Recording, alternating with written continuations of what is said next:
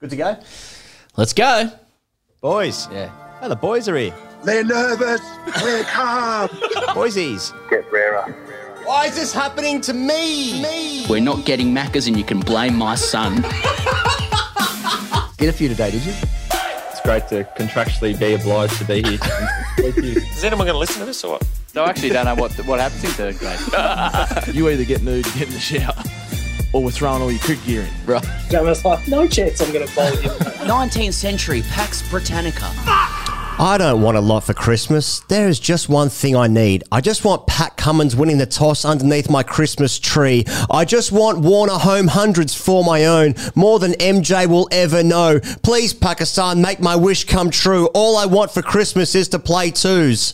I don't want a lot for Christmas. There is just one thing I need. I just want Nathan Lyon sliding on with the arm underneath my Christmas tree. I just want a hometown bison for my own. Please, Pakistan, make my wish come true. All I want for Christmas is the riding on Uzi's shoes. Australia win by 360 runs in Perth. How did the pitch play? Where were the people? Why did I have the bowl, Bart? Why did I have the bowl? Is anyone happy? Is this good? There's mock IPL auctions are shooting outside the England hotel room in the West Indies. South Africa, India, BBL, India, Australia, Women's Test. Aaron Finch joins us in the studio, on the couch. Hashtag Ask TGC about Magic Brownies. And here we are in our brand new studio, Pezza. Merry Christmas to you, to yours, the thing you own. Yeah. A little present from us to us this year, a brand new studio. And to you, mate, and to you and the thing you own. Times are tough. Times are tough. Yeah. Yeah. Hell of a week. A wonderful tribute from you there, and a controversial tribute, given that it's more de rigueur, I think, in inside cricket circles to sort of have a few question marks over the team. Well, that's right. As soon as they've ascended the mountain, of Everest, Himalayas, whatever mountain range you want to call, it's kind of de rigueur to be over it, to blow the flies off your cheeks and to sort of start looking to pastures new, faces new trappings, etc. Are we tired of fucking it? Yes. Are we tired of fucking the team? I'm sick of it. Yeah. Give me something new. Give me a new sweet treat. Give me a new candy cane to suck on. Have you had a moment to post this game to reflect on how you're feeling about the summer?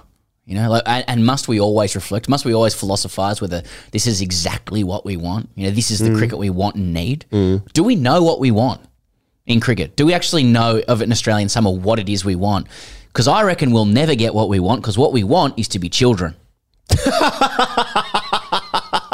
Is it not true? Yeah. Nothing will fill me with with whatever it was I felt. Yeah. With twins from my state, Mark and Steve Waugh, in the team batting 4 and 5 and Shane Warne bowling leg spin. Yeah. Nothing will get there. It's as good as it gets. I am chasing a fucking dragon. Yeah. On that. Yeah. But I'm happy. Yeah. With my lot right now. I'm way happier when it's Christmas time, when I don't have any currency to buy my own things. So I had to wait for Christmas to get the thing that I want.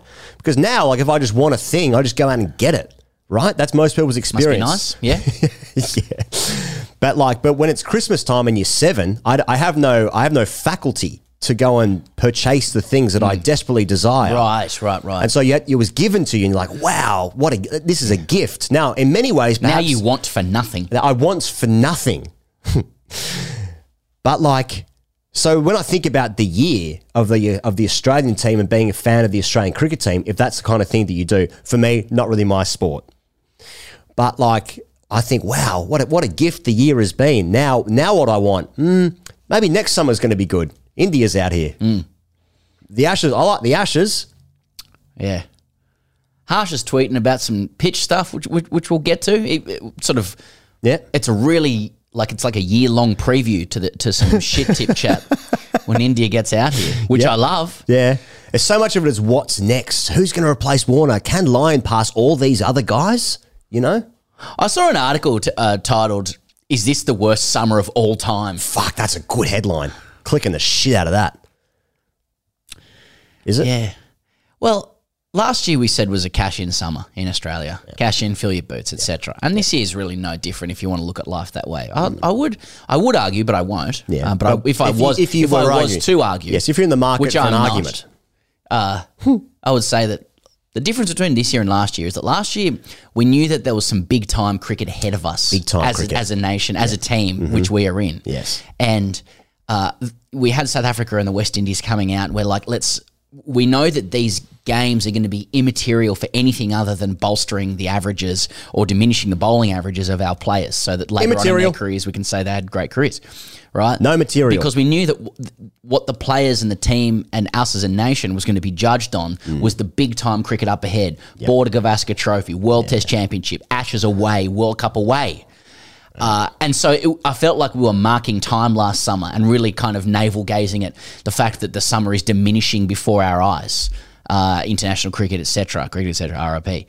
And then we've scaled the mountain. We've finished the year as pound for pound, and again, it is us, the best men's international team in the world. Right. All right, pound for pound.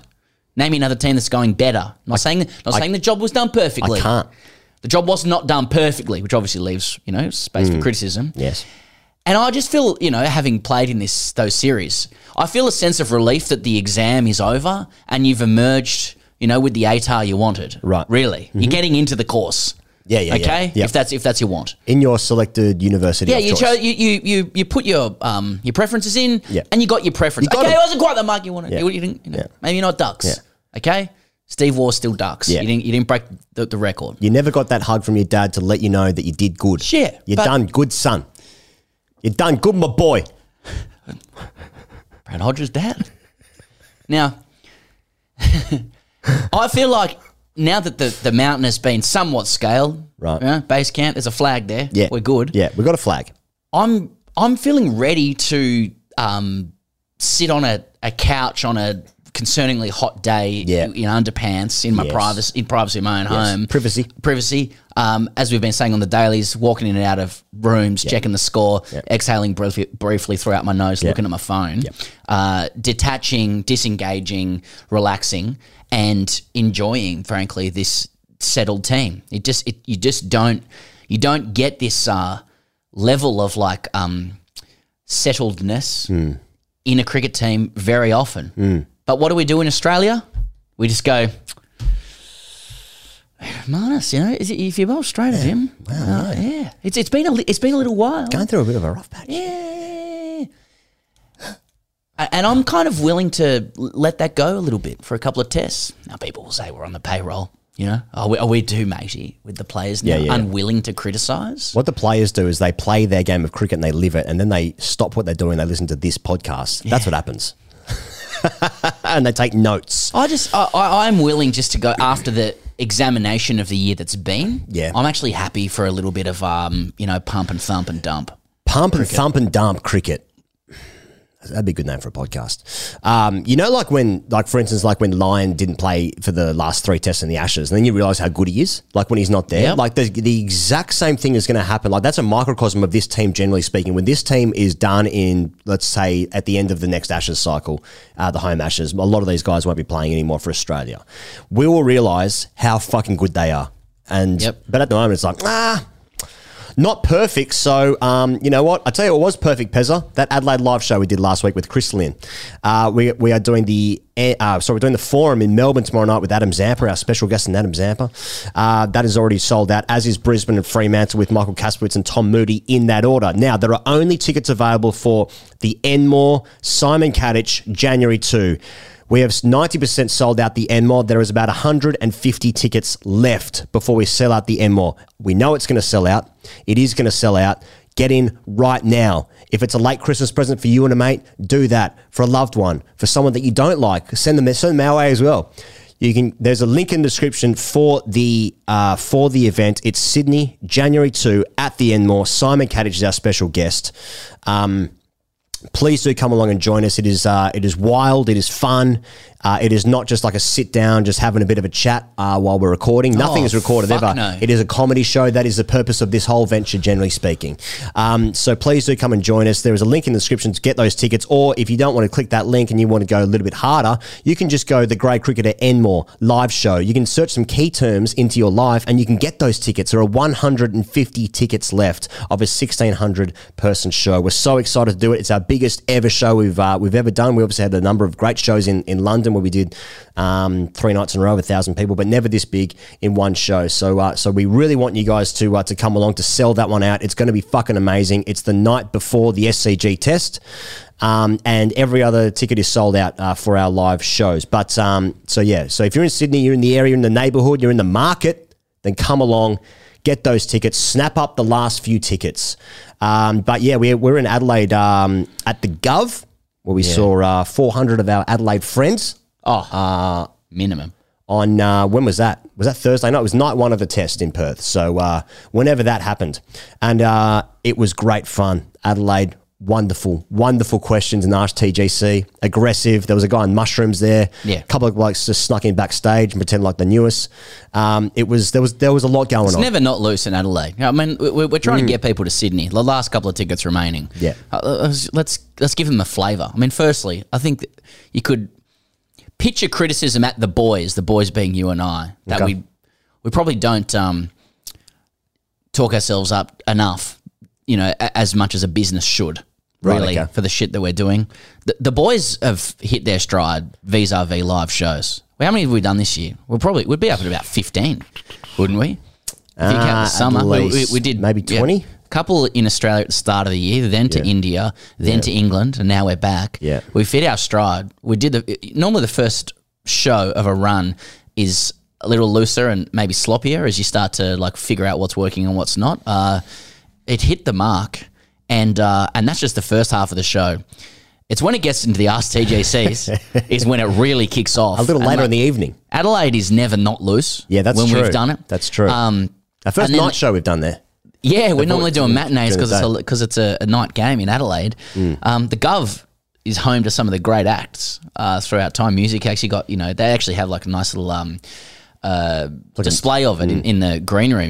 Living Ann, Regurgitated, Rodriguez, Searching for Sugar Man fame, and the great cricketer. But shout out to the guy who asked me whether I believed in free will or not, who then, after a little bit of cross-examination, revealed that he was on a different astral plane, a non-physical realm of being. Right. And the remainder of the Ask TGC questions, which were loose and hostile. Yes, hostile. And hostility. It was really, really well received. At one point, Chris Lynn, who's, by the way, looking sensational, great to be right next to him as well, and spoke really well too. He actually completely corpsed, cry laughing, because someone had asked a question at one side of the room, and then another bloke who was pissed, who Lynn had just tossed a can of beer to. I didn't see that. Oh, you missed that? Yeah. No, he was started his own conversation. This guy, the start of the side of the stage. Yeah. So Lynn tossed him a beer can, and then the bloke just said, "Oh, fucking bunch of bald cunts," and both of us just lost it. More in terms of where are we? What's going on? What is this? And that was sort of the spirit of the evening, and it was very, very well received. If you're intending Sydney, you're going to be part of TGC history. Yeah. Biggest ever live show by nearly double. A homecoming for us. And the Enmore is a special place to both of us as well, growing up. And then, as you mentioned before, he goes, the time of year is unparalleled. You're talking about post-Christmas, just after New Year, the night before Sydney Test, no greater time for vibe in Sydney. You relax through the holidays. No one knows what day it is. You rock up to the Enmore to catch the state of the Australian cricketing nation. I'm sorry, but Simon Kadich is in tow. Sorry about that. Is he prepared for questions on a particular subject? Let's find out, from everybody. And he'll be joining for Ask TGC as well. So I'd be snapping up those tickets if you can. Can we get Carl Stefanovic there? No, but we can ask. And may have already. Okay, so there is that. So please do come along if you can. A quick shout out to our patrons who support this show so hard and so fast. In record numbers. In record numbers. Patreon.com/Great Cricketer. You get an hour show extra a week with hashtag AskTGC Fridays. We've extended that show to an hour per week instead of 45 minutes previously. We'll be answering your ridiculous questions and also a direct line of communication here to TGC headquarters, and also just live chat running out throughout all the day's play, comments after every day's play. The chat's kicking off. Yeah. Earlier I saw an AI generated pic of Kumble and Murali welcoming Nathan Lyon to the Spin Club 500. They're all in whites. One user named Oi, check out that cow. Just wrote, how's the peace on Mutia? That's what that's what happens on Patreon. You can have a beautiful kind of veneration of Nathan Lyon, a celebration of him with two of the greats. There's a picture of Warney behind them as well. And you think, that's a really nice touch. And on Patreon, the focus and the framing will be on the protrusion of Murali's penis through his pants. That's right. I'm just saying, if that's for you want 4 hours of that kind of stuff per month, loose, dark, raw per month. Patreon.com/Grade Cricket. That's for you. Australia win the first test. The West Test is what they're calling it, by 360 runs. Australia won the toss and had a stick, and they scored 487. Pakistan would then bowl out for 271. That's a lead of 216 if you're counting at home, and you're not.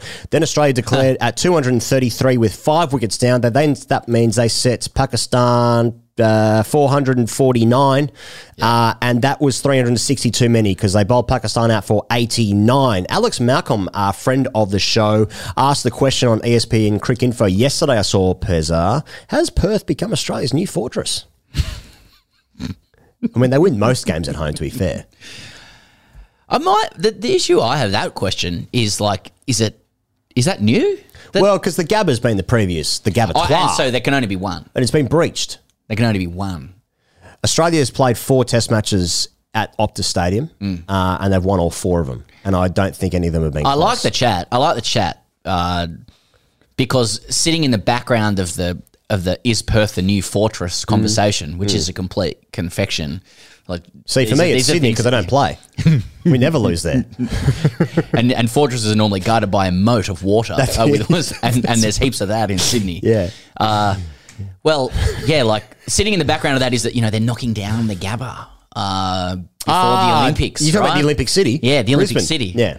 Is it around next year for the India series? So I wouldn't be surprised if the BCCI is knocking that down. Oh, actually, they want to keep it up, don't they? We'll have to ask when we go to Brisbane in a couple of weeks. Indeed. So now that Brisbane is, the Gabba, as we know it, is about to be knocked down, Australia, how can Australia exist without a fortress, without an anointed, understood fortress nationally? Because usually it's Christmas Island. Not bad. What's the deck like? Fucking hell. So, I mean, the conversation has been around the attendance of the test matches. So the numbers were 16,000 day 1, 17,000 day 2, 16,000 day 3, and 9,000 on the last day. So just over 59,000 over the course of 4 days. This is per Brettig in the 9 papers this morning. So Perth wants the pre-Xmas test. They obviously rival with Adelaide. So Brettig said this morning that Melbourne brings in 32 million for the MCG test. Sydney bring in 27 million for the New Year's test. Adelaide bring in 20 million, just over 20 million for their test match. And then Perth, over recent times, has brought in just $11 million. Obviously, this isn't about anything else other than just finances and who's bolstering the coffers. Yeah. But the conversation, man, has been rife around why was no one there? And I mean, we discussed this on one of our might have been the last day. It was end of day 4. We discussed it. I thought with some vigor around there is obviously a reason. It's not just well, they just don't like it. You have to actually think about what are some of the reasons. And surely the reasons, as stated previously earlier in the week, are that, well, first of all, they play grade cricket. They play all local cricket on Saturday still during the test match, so there's no one there. The game is over on day 4. Friday and Thursday, day 1 and 2, people are still fucking at work before Christmas, Those are some, I would have thought, some very key reasons as to why. Give Sydney and Melbourne a test in that slot. Let's see how both cities go there. I think that's a great shout, mate. I know. Very easy to sit here and go oh, mate, where are they? Mate, let's see where the Sydney siders are turning up. Mate, December 10. I remember going to a test match in Sydney. What was it for? It was in mid-January, and there was fucking no one there. And people are already back at work, So and that's, Sydney has a population of 5.5 million, something like that. Perth has a population of 2 million, and Adelaide has a population of 1.3. I know that because I looked it up before. But I mean, the thing about Adelaide is that they've turned that into a destination test match. They've part of the renovations have meant that it's a very, very attractive place to go and watch cricket. But also saying that, when we've been there, okay, there might be more people going through the gate, but there's fuck all people watching. They're all at the back having a great time. It's a wonderful event to go to with young people from all across the country heading out the back, and they're like it's a fucking day at the races. But they're barely watching the screens. Think about this story, right? The narrative concentration on, is is Perth? Is something going on with Perth? Yeah, right. It's Yeah.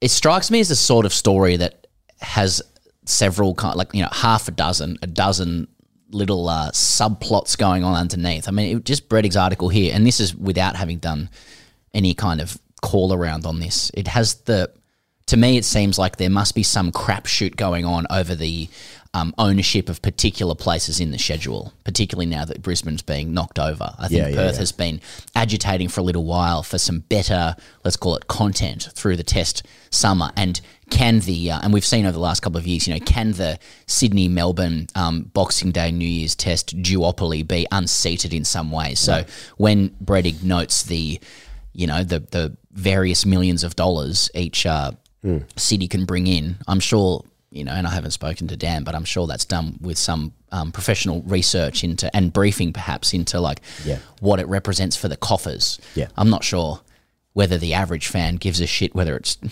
20 million, 10 million or whatever. But it seems like that's kind of what's sitting underneath this question about what's occurring vis-a-vis Perth, which is actually how it's noted on the actual the briefing documents.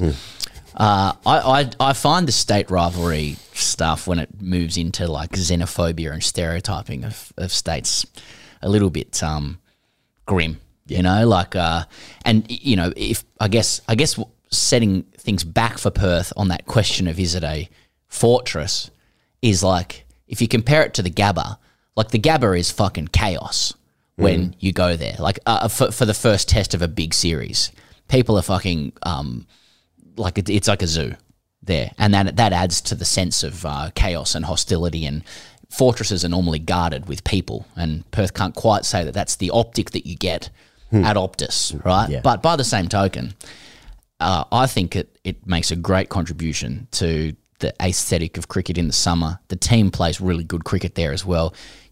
We've experienced our fair share of shit tips and doctored wickets against other big teams, multiple, and I quite like going to Perth and having a deck that's suited to Australians. But it seems to me like there are so many factors that play into the decision as to like when and where tests are hosted that go far beyond sporting considerations, which is a shame as a fan. Yeah. Do you remember the first test? The first ODI of the World Cup in Ahmedabad against New Zealand and England, where at the start of the game there was no one there in this massive stadium. It's not a dissimilar optic here, where like there are decent numbers if that game was at the Wacker, for instance, like they would actually be close to a sellout. I'm pretty sure. But when it's in such a massive stadium, a 60,000 seater stadium, and in the last day you've got 9,000 people there, or even day one, perhaps a better illustration where there are, come on computer, turn on 16,000 people there on day one. It just looks shithouse, because it's so big and so vast. But there was also some stats going around. Last time Pakistan were here in the first test match, that game was played in the Gabba, and 16,000 less people. So 59,000 people turned up for this test match. Whenever Pakistan were here last, 4 years ago perhaps, there were 43,000 people turned up over the course of also 4 days. So, whilst even Christina Matthews, head of the Wacker, outgoing, said that they wanted low 20s or between 20 and 25 for all 4 days or all days of the test match. So that is unders of even what their expectations were. I still feel like it's going okay. I still do think it's going okay, but there seems to be more things that's like, why don't they like Pat Cummins? This is a JL thing still. How come they turn up for the Scorchers? Well, I think there are answers for the last thing anyway. I'm not sure about like the feelings towards a team, which I don't think is a real thing at all. But when good games are on at suitable times for people to go and watch it, I think they do turn up. It's not just like, well, how come they don't like the cricket? You know what I mean? I think that, again, like a subplot of all of this is the great, you dare not utter it, but like the great secret of Australian cricket consumption in this nation, which is that like we pay attention to it as a exclusive sporting property, I reckon, for 21 days a year. Yeah. And that is at odds with our with the narrative in Australia, which is still important, ABC, PO Box 9994, there's a subtle, deep-seated pastime love of the game here. But in terms of like people, bums on seats, paying 500 sheets for a day's play, for mid-strength beer and overpriced food, no wonder there's 5 cities competing for 2 tests. Yeah. Right? Yeah. And those Right. tests are going to go to the big financial capitals. Yeah. And the rest is, as we see playing out in the media, a lot of jostling and spin and advocacy and all those kinds of things. And I think sitting back, not being kind of inside any of that, perhaps it's too kumbaya, but like I think every city has something excellent to offer the Australian sporting, like the aesthetic. Yeah. I can see why non-Melbourne, Sydney cities are trying to get their hands on some content when people are actually going to the fucking game and it looks great. Yeah. I reckon if you gave Adelaide and Perth those two tests, you give them some time, they do something with it as well. Hey, Hobart. If I was in Hobart and they were playing an Ashes Test match and it was Yeah. on Boxing Day or the New Year's, fuck yeah, I'm going to that. Yeah, but it is sad to see states warring and pushing against each other and cutting each other down. But it's just it's just politics, I guess, of what's going on, and also shit opposition teams. Yeah. So to that end, let's talk about the game itself. I want to ask you, was it a bit of a shit tip the deck? We saw Harsha Bogle tweet. He said, "I guess if it is okay for a track to be so up and down by the third evening as to pose an injury risk, then it is fine for it to be turning square." Now, first thing I want to say Come on, about this, Harsha. now we're talking. Come on, Harsha. Now we're talking. Ornament to the game, Harsha Bogle. Yeah. Friend of the show. Yeah. I'm not completely sure, but I believe he's coming over to coming commentate out? if he isn't already here. Okay, right. For at least Melbourne, possibly Sydney as well. I may be wrong about that, so apologies if that's the case. But if so, he's coming in hot. Yeah, good. Harsha, and I like that. Yeah. I think the Anglo hypocrisy beat is a very rich beat with a lot going for it. Yeah. There's a lot of truth to yeah. some Anglo hypocrisy. 100%. Right? Some good history there. So there's a lineage. And I think when Harsha speaks on these matters, it is worthwhile reflecting on whether there's some, and there is some kind of truth to what he talks about. We very easily paint our own eyes on for our own shit. Very right? conveniently, yeah.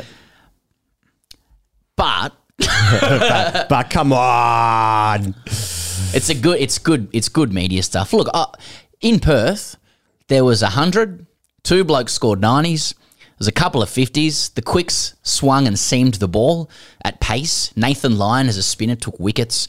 There was something in it for everyone. The match was not determined at the toss. It was not the perfect wicket. The variable bounce into the third day was definitely worth pointing out. The truth of movement and bounce in conditions within cricket balls is really at the heart of the question of what is a good what's a good pitch. These are always matters of degrees. Yeah. Right? You can't have too much truth in the bounce of the ball. Otherwise, it's a fucking boring spectacle and everyone's scoring runs. You want some assistance, but not too much. That's what I mean by matters of degrees. Now, I think drawing a comparison between balls going through the surface on day one, barely even getting up and spinning a fucking meter, particularly when they've been deliberately manufactured that way to exploit the weaknesses of the opposition, is not a fair comparison to this Perth pitch, which offered something for everybody and whose deterioration after 200 plus overs is when problems started to arise. And these are the degrees that we're talking about. It's not a matter of one person's perfect and the other one's completely wrong. It is a matter of degrees. I think drawing that comparison is a little bit cheeky. However, I like Harsha Bogle's cheek. It's good gear. It's good cheek. Always has been, always will be. See, I thought last year when they played against South Africa, the game was over in about 7 minutes. And by the end, when Australia needed to chase 7 and they were 6 down, or whatever it was. Yeah. Now I thought that was sporting. No, I did think that was a bit of a shit tip. Yeah. I thought that. I love the euphemisms becoming. Yeah, it was sporting. It was a testing. But I think we need that in Test cricket. Just different variations. Yeah. Anyway, one of the issues within it, he goes, I think, is that everybody carries bias to their nation. No, I don't. believe. I don't. No, except for us. Actually, I don't. I like anyone who says I present my views objectively. It's actually impossible to do that. I believe. Waltzing Matilda. Sorry, I say that every morning at 11 a.m. I think you could back up the argument. Not that I will here. That would require research. That I do think we have a superior ability or body of evidence in Australia of calling out our own shit compared to let's just say India. I don't see as much self-reflection on that stuff in India. Now, perhaps it does exist. She's a big country. She's a big old right? bopper, So we don't get it all, right? But I do think that, like... 1.4 B. I'm not seeing a lot of that there. So perhaps we could all be better at just calling out our own shit all the time. Yeah. Sandpaper, it was shit, just for people who are typing that in the comments. Right. Sandpaper was bad. It was a disgrace. I think about calling stuff out like we've got the best team. Yeah. We always win the World Cups. We've always had the best players. We can do no wrong. Okay, well, We'll talk about the game now. Yeah. So what happened in the game? I didn't actually catch any of this, but I was sort of in and out of rooms again. But David Warner scored 164, did the big shush celebration. Yeah. How fucking dare he just sit there and take the criticism like a bad little boy. He goes past Michael Clark and the big Dostoevsky for most test runs for Australia. He went past Viv and he went past Saywag as well for test runs internationally. Now, he's only 250 runs behind Gooch, me and Dad, Laxman, De Villiers, also Coley, who I suspect might score a couple more runs in Test cricket. He's got a few more in him. But, so he's 24th all-time in Tests. It's international. He's 5th all-time for Australia. I say bring in bangers. Unnecessary. But I saw Heelzo say that he should go on for another year, change his mind. That'd be fucking awesome. Well, I don't think it would be right, but it'd be very good trial. It's pretty funny. That's good. 1-0 Heelzo. Yeah, again, exactly. Yeah. So, it was a pretty good knock. I mean, I thought that wicket in the first hour with the new ball of Shaheen, and I thought it was pretty spicy. I mean, there was a couple of times where like it hit the shoulder of the bat. It was moving around a little bit. I thought Pakistan were very poor in that first session on day one. They should have had more wickets than that way. They did. I think they didn't even take one. I think Khawaja and Warner put on 100 in that first session, about 122 off like 20 overs when they were something like that. Sorry, to the detractors, but Warner was 50 or 41 or something like that. What Warner did in this game, what Warner has done, this was a classic Warner innings, as in Warner at his best. He has done this so many times for Australia, where he won the game for Australia. He took it away with the way that he bats before the other team had realised what was going on. Yeah. And he ends up making 164. The next highest score is 90. Yeah. Obviously, he fails in the second innings, so question marks over his place. Yeah. There's only 5 50s in the game. Right. In 4 innings. But he did what Warner does, you know, when he's at his best. He hasn't done a lot lately, as somebody whose skills are on the decline is wont to do.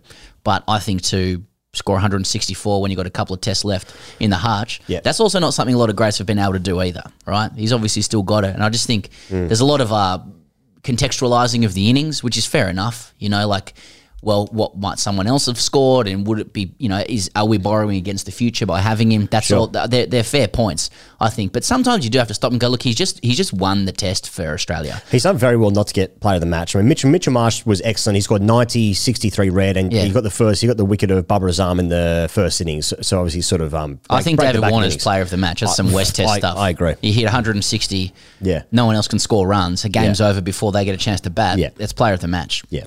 It's a pretty good riposte, irrespective of where you sit philosophically or ideologically in like the in the selection of Warner in the side. You got to hand it to him. Yeah. Just to that end, to replace Warner eventually, Marnus, Head, Marsh have all said they don't want to open. Would you suggest then that Bancroft is the most likely, given that it's only Big Bash now between now and the West Indies Test match on January 16 in Adelaide? So there's no Sheffield Shield games. Bancroft scored, I think he's already scored 500 runs in the Shield this season. He's averaging 50 something the last couple of years of Shield cricket. I think he's leapfrogged Harris. I think. Given that I don't think. Well, first of all, also with sorry if I can couple this with Marsh being player of the match doing so well. We ain't seeing Cameron Green this summer, I don't think. I don't see how Cameron Green gets in unless they shuffle rounds. They get Marnus opening or Head or Mitch Marsh, but they've all said they don't want to do it. So it's probably going to be an open comes in for Warner. The team stays the same for the rest of the Test matches. So I don't think we're seeing Cameron Green this summer. When you There's ask a lot. I just said a lot. No, I know. Yeah. When you ask is Bancroft head of the queue, do you mean like is he head of your queue, or as in do you think that's how they're seeing it? I think the latter. I think that's how they're seeing it. But I think previously it was Harris. Yeah. I mean, I feel like if you're, reading into any of the, noises or signals coming from the camp, coming from the people who will make that decision, I don't think they've, they will give some indication around, like sometime after Sydney, that they'll give some kind of indication to journalists so that it's known who's next cab. Yeah, right. I think. I don't know if there has been that many signals around Bancroft. I think that Bancroft has had to fight for inclusion in the conversation by sheer weight of runs and being atop the Shield, tally of run scorers. I don't know if anybody's really said anything. That's true, actually, because he wasn't in India and Renshaw was, and he wasn't in England and Renshaw was. That's and right. Harris. So Renshaw is the incumbent heading into that India Renshaw's just scored series. Yeah, and then they took Harry to the Ashes, and then Andrew McDonald's on radio noting that people can come from outside lanes. Whatever the case, they're keeping it pretty under wraps. It doesn't seem to me all of the pundits and the greats, on the commentary are suggesting everything. I think every single option's been suggested. Just throw another one in there. The Pakistan's asked for a 2-day practice game, and Harry and Pekovsky are opening the batting. What if Puck makes 200 at the junction against Pakistan? Renshaw just scored 100 in that 130, and that was before the covers blew off. They could have been 200 against a Pakistan side playing on a slow deck that didn't want to be there. So there's definitely and we've got a vacuum of conversation about anything else. I genuinely have no idea. I think that's how the team really wants it to go. I even wonder, with all of the players who've been asked whether they would shift positions, who have each said no vociferously, how much weight that carries. A lot of people are suggesting that because Mitch Marsh, for example, has said no, then that now won't happen. And because Head said it, and because Khawaja has said it on behalf of Marnus, that now that won't happen. The coach decides, and if that's your only way of staying in the team, then they're going to do it. So I really have no idea. There's so many guys have a really good argument in different ways. Cameron Bancroft has the traditional argument. I am the top Shield run scorer. I am an opening bat. I have been at this level before. I have fought my way in. There is certain resilience that creates where someone comes back in after fixing issues and then their career kicks off. He's at the peak of his powers at the age that he's at. That's a really good, solid argument. It's a decent argument. It's a decent argument, right? And it's one that has probably stood the test of time in cricket, in Australian cricket generally, and we are conservative. Then you have Matthew Renshaw, who's got a couple of years on the other guys, as in more years, probably more upside, has also had a go at test level. I think he appears to have a better technical game for test cricket than the other guys. I think he looks more a test cricketer than the other guys. And I could see why that would be enticing to the team as well. Marcus Harris was next cab for a long time and will probably be in the same boat as Bancroft of okay, I've had my crack and now I'm ready to go. And then there's the Andrew McDonald suggestion that they want the 6 best batters and they can rotate around, which would suggest it's more important they get Cam Green into the side than get Cameron Bancroft into the side, for example, which just means that they're going to upset somebody's comfort of where they bat. I really have no fucking idea. I think ideally they wanted Will Pekovsky to come through. This was Pekovsky's spot, really. And he had it 2 years ago. He had it. And then the Khawaja stuff happens, but and they might want Renshaw to take over Khawaja. So it just looks open as fuck to me. And I don't really know what else to say. Looking forward to Warner opening at the Adelaide Test match. That's right. Maybe Warner should continue on. One more year. Don't know if you saw this morning, Pez, that Khawaja has faced 55 balls less in Test cricket than South Africa as a whole this year, which just to me suggests that whilst Usman's had a very good year, South Africa don't play Test cricket anymore. And that's what it's actually saying. That's exactly right. Usman's been sensational this year. Runs in India, World Test Championship, Ashes, fantastic. Scored a 90 in this Test match as well. But that's just all it says is Test cricket's fucked. Exactly. Yeah, Cameron Green's faced more than Ireland. Pretty harsh. Should probably have played more.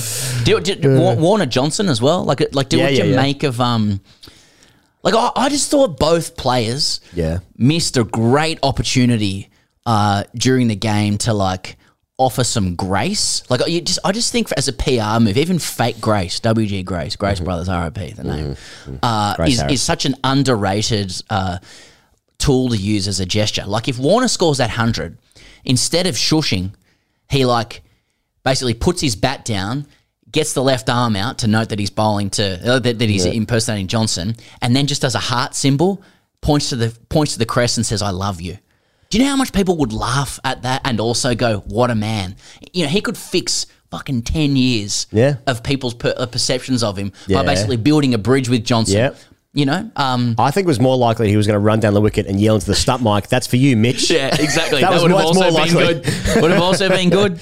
You know, it like Mitchell Johnson heart symbol back. Isn't that good to see? Yeah. You know, Mending fences. I'm not saying like I want the fences mended. I want the byplay of it all. It's not good for our business if fences are mended. It's absolutely horrendous. Not good Cummins for has us been at the all. fucking worst thing for this job. You know, kill them with kindness. The most sick response of all. That's the most sick thing you can Heads do. would explode if that happens. Heads would actually just be ours. But I don't have Mitch's comments in front of me, but he did seem to enjoy Warner's duck in the next innings.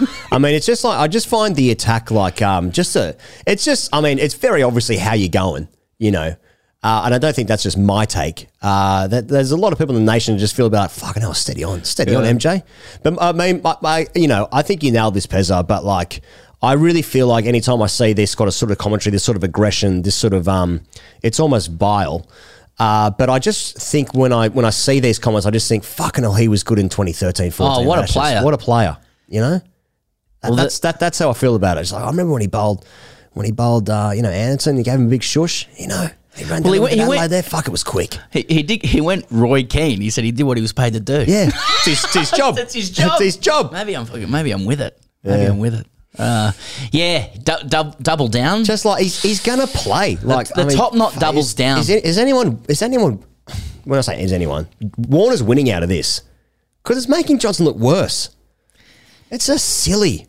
Yeah, I think if somebody's decided that they loathe David Warner.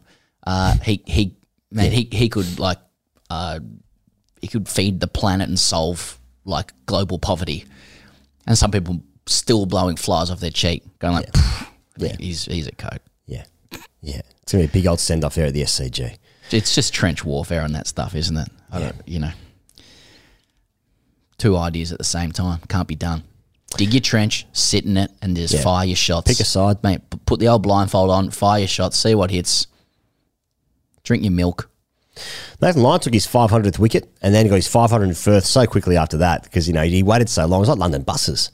He's the 8th person to do it in tests. But, you know, all we want to think now is like who can he surpass? You know, can he get to Warne? Yeah, what hasn't he done? What hasn't he done yet? That's where we go to with it. Because, like, the next wicket is the more important one than the last one. Same thing as any sort of game. The next test is more important. The next series is more important than this one just happening right now. So this week at 500, that's all well and good. Yeah, he's at 501 now. So, but can he catch Morley at 800 and whatever it was? Yeah, can he surpass the king? And would it be ethical? You know, AKA Mark Taylor, David Warner, and Bradman. You know, they're really the questions. Let's not look back on the 500 and how we got there through no interest. Superb combination of resilience, skill, and talent. 0% interest on that for me. The fact that he's become a better bowler every single year. He has a straight delivery now. He's literally... He's the best he's ever been at age 37. Why can't he get even better? You know, the absence making the heart grow fonder through the ashes. It's just an absolutely vital cog. 5 years after Warne retires, where spin is just the last thing anybody wants to do, comes along and makes the position his own. With good and credit to selectors who stuck with him as well. Allows the cartel to rotate through because he's so fucking reliable. All these little things that he does. Great team man, no ego. You know, there's been some carry on over the time. Okay, you know, he plays cricket for Australia. Headbutt the line stuff. Ending careers. Sure, sure. There's a bit less of that these days, but he's got a bit of mist. You know. Which I think is just a front because he's the most nervous person in the world. Exactly. As if you wouldn't... It's a country front. If you were picked to play for Australia, as if you wouldn't go, you know, like a little bit of at least false ego. Playing for Australia. Sort of part of the job. People won't trust you. Yeah. Otherwise... I play with a bag over my head. Now, why did you do that? Was it a kink? I played with a belt around my neck and a bag over my head. Tangerine? Tangerine. Is it tangerine or was that only in the mouth? No, it was in the mouth. Yeah. What's a tangerine? Is there a hole through the bag for the tangerine? No, I had it underneath. Underneath, yeah. And I had a pair of Doc Martens. Yes. No pants, though. Yep. That's how you play. What That's did you how bowl? Right arm over? Just these ones? Doorknobs, yeah. Yeah, just that's doorknobs. Right. Get over the top. Yeah. Yeah, so let's not talk about that with Lyon. Let's look at what he hasn't done yet what and he what he hasn't done can and what he can do. Yeah.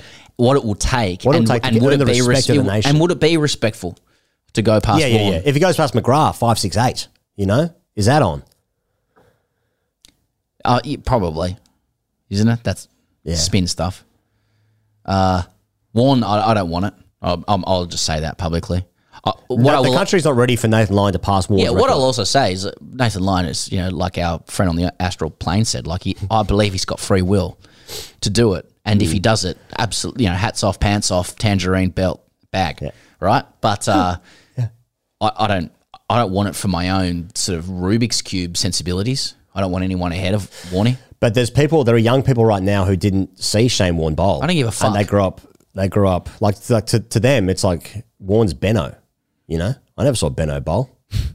Well, I wouldn't mind if Benno had gone past Warren. Personally, I see your point. I see your point. take that back. But I know exactly what you're trying to say.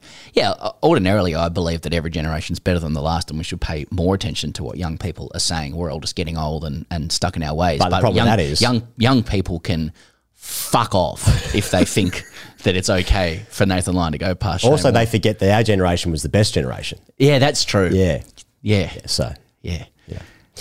Anyway, well done, Gaz. I'm eternally impressed. I've been somebody who's crow's feet at different times on Nathan Lyon, but here's something people could do more often. Wrong, Pezza, wrong about that.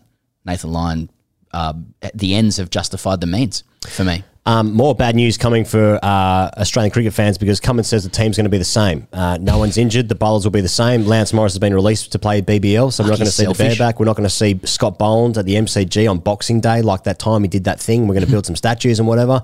So it's going to be the same team because the bowlers are really good and they're all fit and they want to play. So they're going to play. Oh, right. The temerity to want to play some cricket for their nation after while all they're the at tough the peak series. of their powers. Yeah, play all the tough series, but then you get the easy ones at home. And you're like, no, we'll give someone else a go. Yeah, give Bareback a run. Yeah, the old raw dog there. It's bad news all around. Yeah.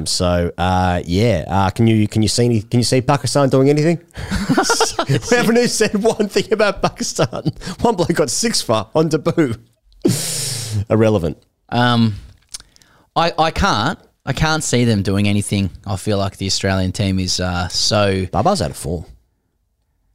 Is he? Right. I would love to see him do something. It looks good, but as a sort of a... Hey, they've got so many good batters. Imam's a great opener. So is Shafiq. Shah Massoud's had a good run. Babar Azam, obviously. You want to see Shaheen.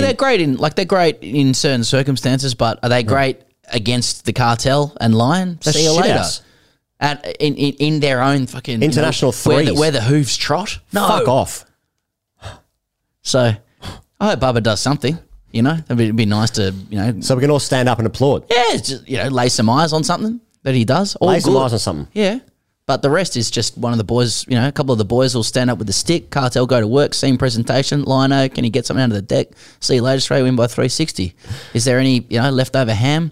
You know what I'm saying? Yeah. Oh, beer's in the fridge still, all good. Yeah. I got a haze, just generally over my head. Someone's going to ask you, "Did you watch the cricket?" I saw the first session, and then I went out and lived my life. Yeah. And I came back and I opened up the app and I just checked the score. That's what people are going to say. Yeah, I'm on the couch. There's the fan. Yeah. Is the fan hitting you directly or is it swinging? Yeah. What's your preference there? For me, I want to be hit directly. I don't want the air at different consistencies across my body. There's some ice laid on the old chest there. Cool down. Whatever. Each to their own. Bubba, that was a nice shot. Someone nick him off now. Tell me that's not how we're seeing the game. You laugh. It is not how it's presented to us. Hopefully a couple of Wazzy Macram highlights as well. That'd be good. Yeah, I'll tell you what. Did anybody scope highlights of JL and Gilly? Because I didn't. I didn't see I can't say I was watching every ball. But how many times was that rolled out? Maybe 0. Disappointing. Is there Well, they're on different networks. Well, I wonder, is that it? Has network wars become so passionate and deep-seated that neither are prepared to even reference someone who might be on the other network? Mm-hmm. You know what I'm saying? Oh, yeah, you're smiling at me. You're worried. You're worried about what I might say, which I won't. But just a question. Or maybe they've both just shaken hands and just gone like, let's give the punters a break from Gillian JL in Hobart. I'm kind of ready for it.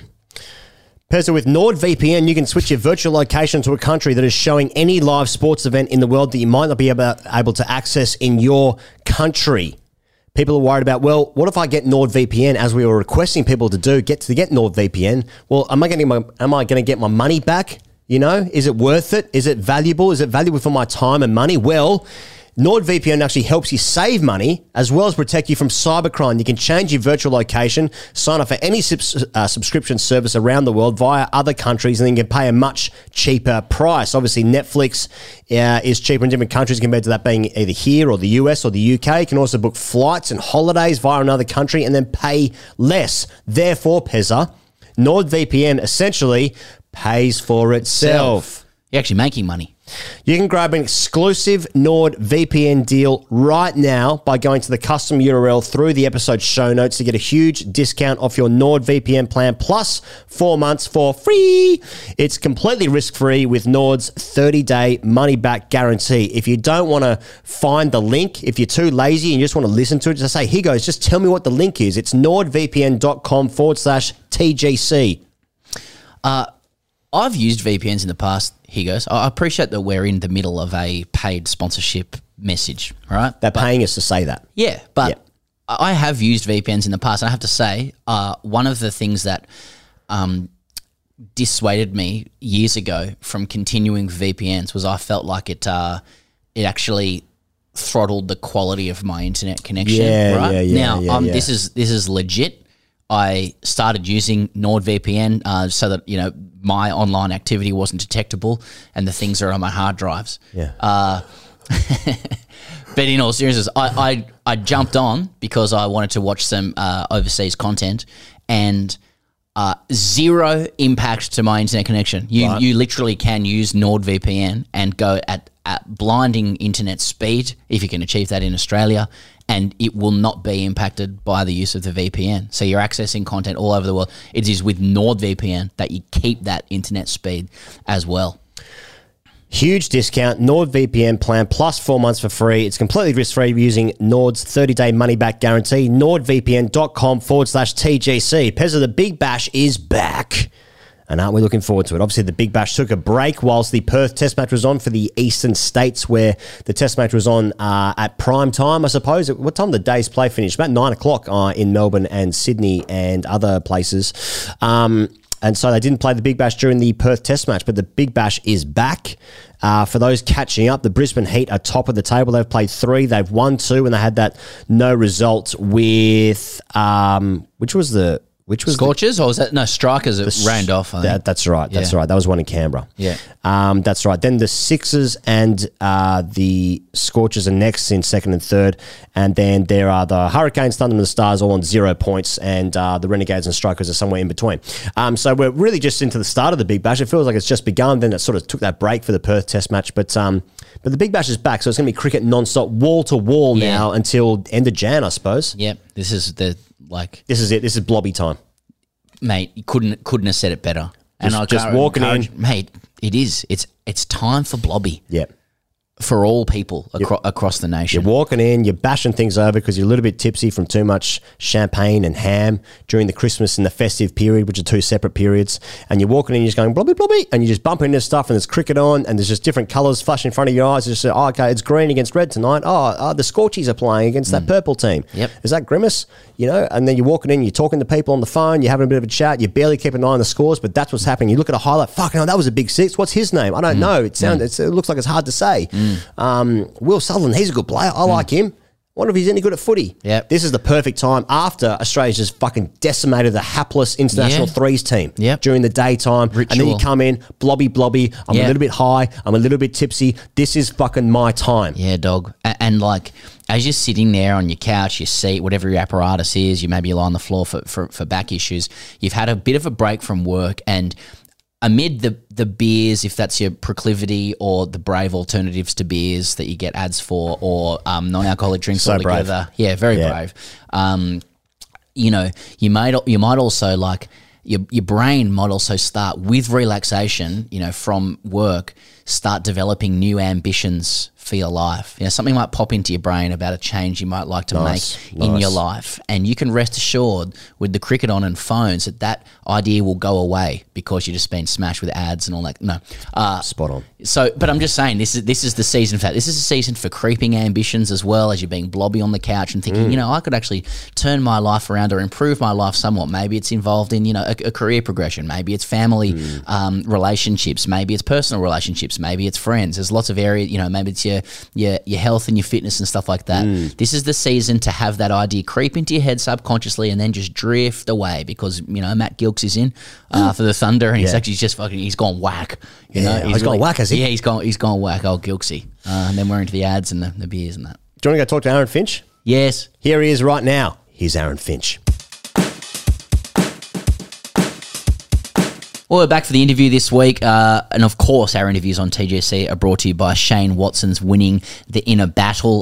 Last time we spoke about that on the show, we had Will Sutherland on the couch, who said he owed a lot to that book. I think he said he was halfway through it. So, I mean, who knows how good Will can get if you read the other half of the book. But it's the one-stop shop for cricket psychology. My understanding is that like the books are actually flying off the shelves, all ages, all skill levels. And what can we say heading into Christmas? ShaneWatson.au for winning the Inner Battle to assist your cricket game, even life game. You know, you got some financial decisions to make. You got some relationship decisions to make. Are you talking to yourself? I'm looking down. Right down at the couch. Got a couple of calls to make there with colleagues, you know. ShaneWatson.au winning the Inner Battle. Very special guest with us this week here on the couch in the flesh. It's a big mitt. It's lean. It's lean. It's fit. The rig is good. Yeah, it's Finch is looking fit. Yeah. World Cup winner, Australian international. It's IPL. It's white ball. It's just so much pleasure in the first opening salvos of any white ball game.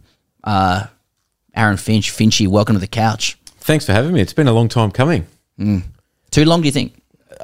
Maybe not. Maybe could have Been waiting on the. It was the right amount of waiting on the time. message. Yeah. Well, there's been a few messages over the years back and forth, and it just hasn't quite matched up. So, I'm not sure which one of you was first to reach out, but you were the most recent. Yeah. Nothing against you. No. He's cooler than me. No. When Pezzo there was introducing you as World Cup winner, now you've actually won 2 World Cups. You've won, it's dual format. Like, does that upset you a little bit when he didn't recognise both victories? Well, I think you can lump them into one.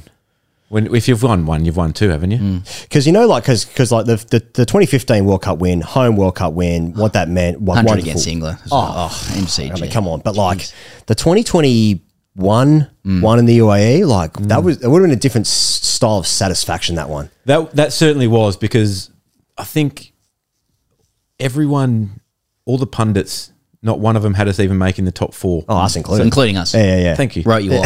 Receipts. Receipts. Keep the receipts. So anything that was written, anything like that was always kept. And just it actually was kept. It was kept. Plastered up on the wall like a sort of like a police investigator. Not quite. With string. Yeah, just trying to No, but piece the boys together. would talk about it at various times. So say, Ricky Ponting said we wouldn't make the finals. Michael Vaughan come out and said this. And I remember Mark Nicholas came up to me before the first toss of the coin. We were playing South Africa at Abu Dhabi, and he come up and he said, "You guys have got no chance." I said, Are you Mark, serious? I said, "Mark my words, we'll win the tournament." I said, "We've got all the tools." And he looked at me, he goes, "You are joking." And we chatted about it during the World Cup, actually. And he said, "I remember that conversation because when you won it," he goes, I didn't think you could do it. And I said, to be honest, at the time, I didn't think we could either. But you had all the tools because you kept winning the toss. So you had it all there. 6 out of 7 tosses. Yeah. and those- Funkmaster Flex, Tossmaster Finch, I believe is what everyone was saying around the world. a lot of years go into that. Yeah. But that was a big part of it as well. I think anytime you play in the Middle East or the subcontinent at that time of year, the dew is a huge factor. Right. We played some bloody good cricket right throughout, though. So, yeah, we won a lot of tosses, but at the same time, we still played well. Yeah. It's true that the white ball team, as helmed by you, has a different kind of vibe to the test team, doesn't it? Like there's a few different styles of alphas in the group. It's a little bit like looser and more fun. The white ball team? Yeah. Like it's Not at the top, it's not.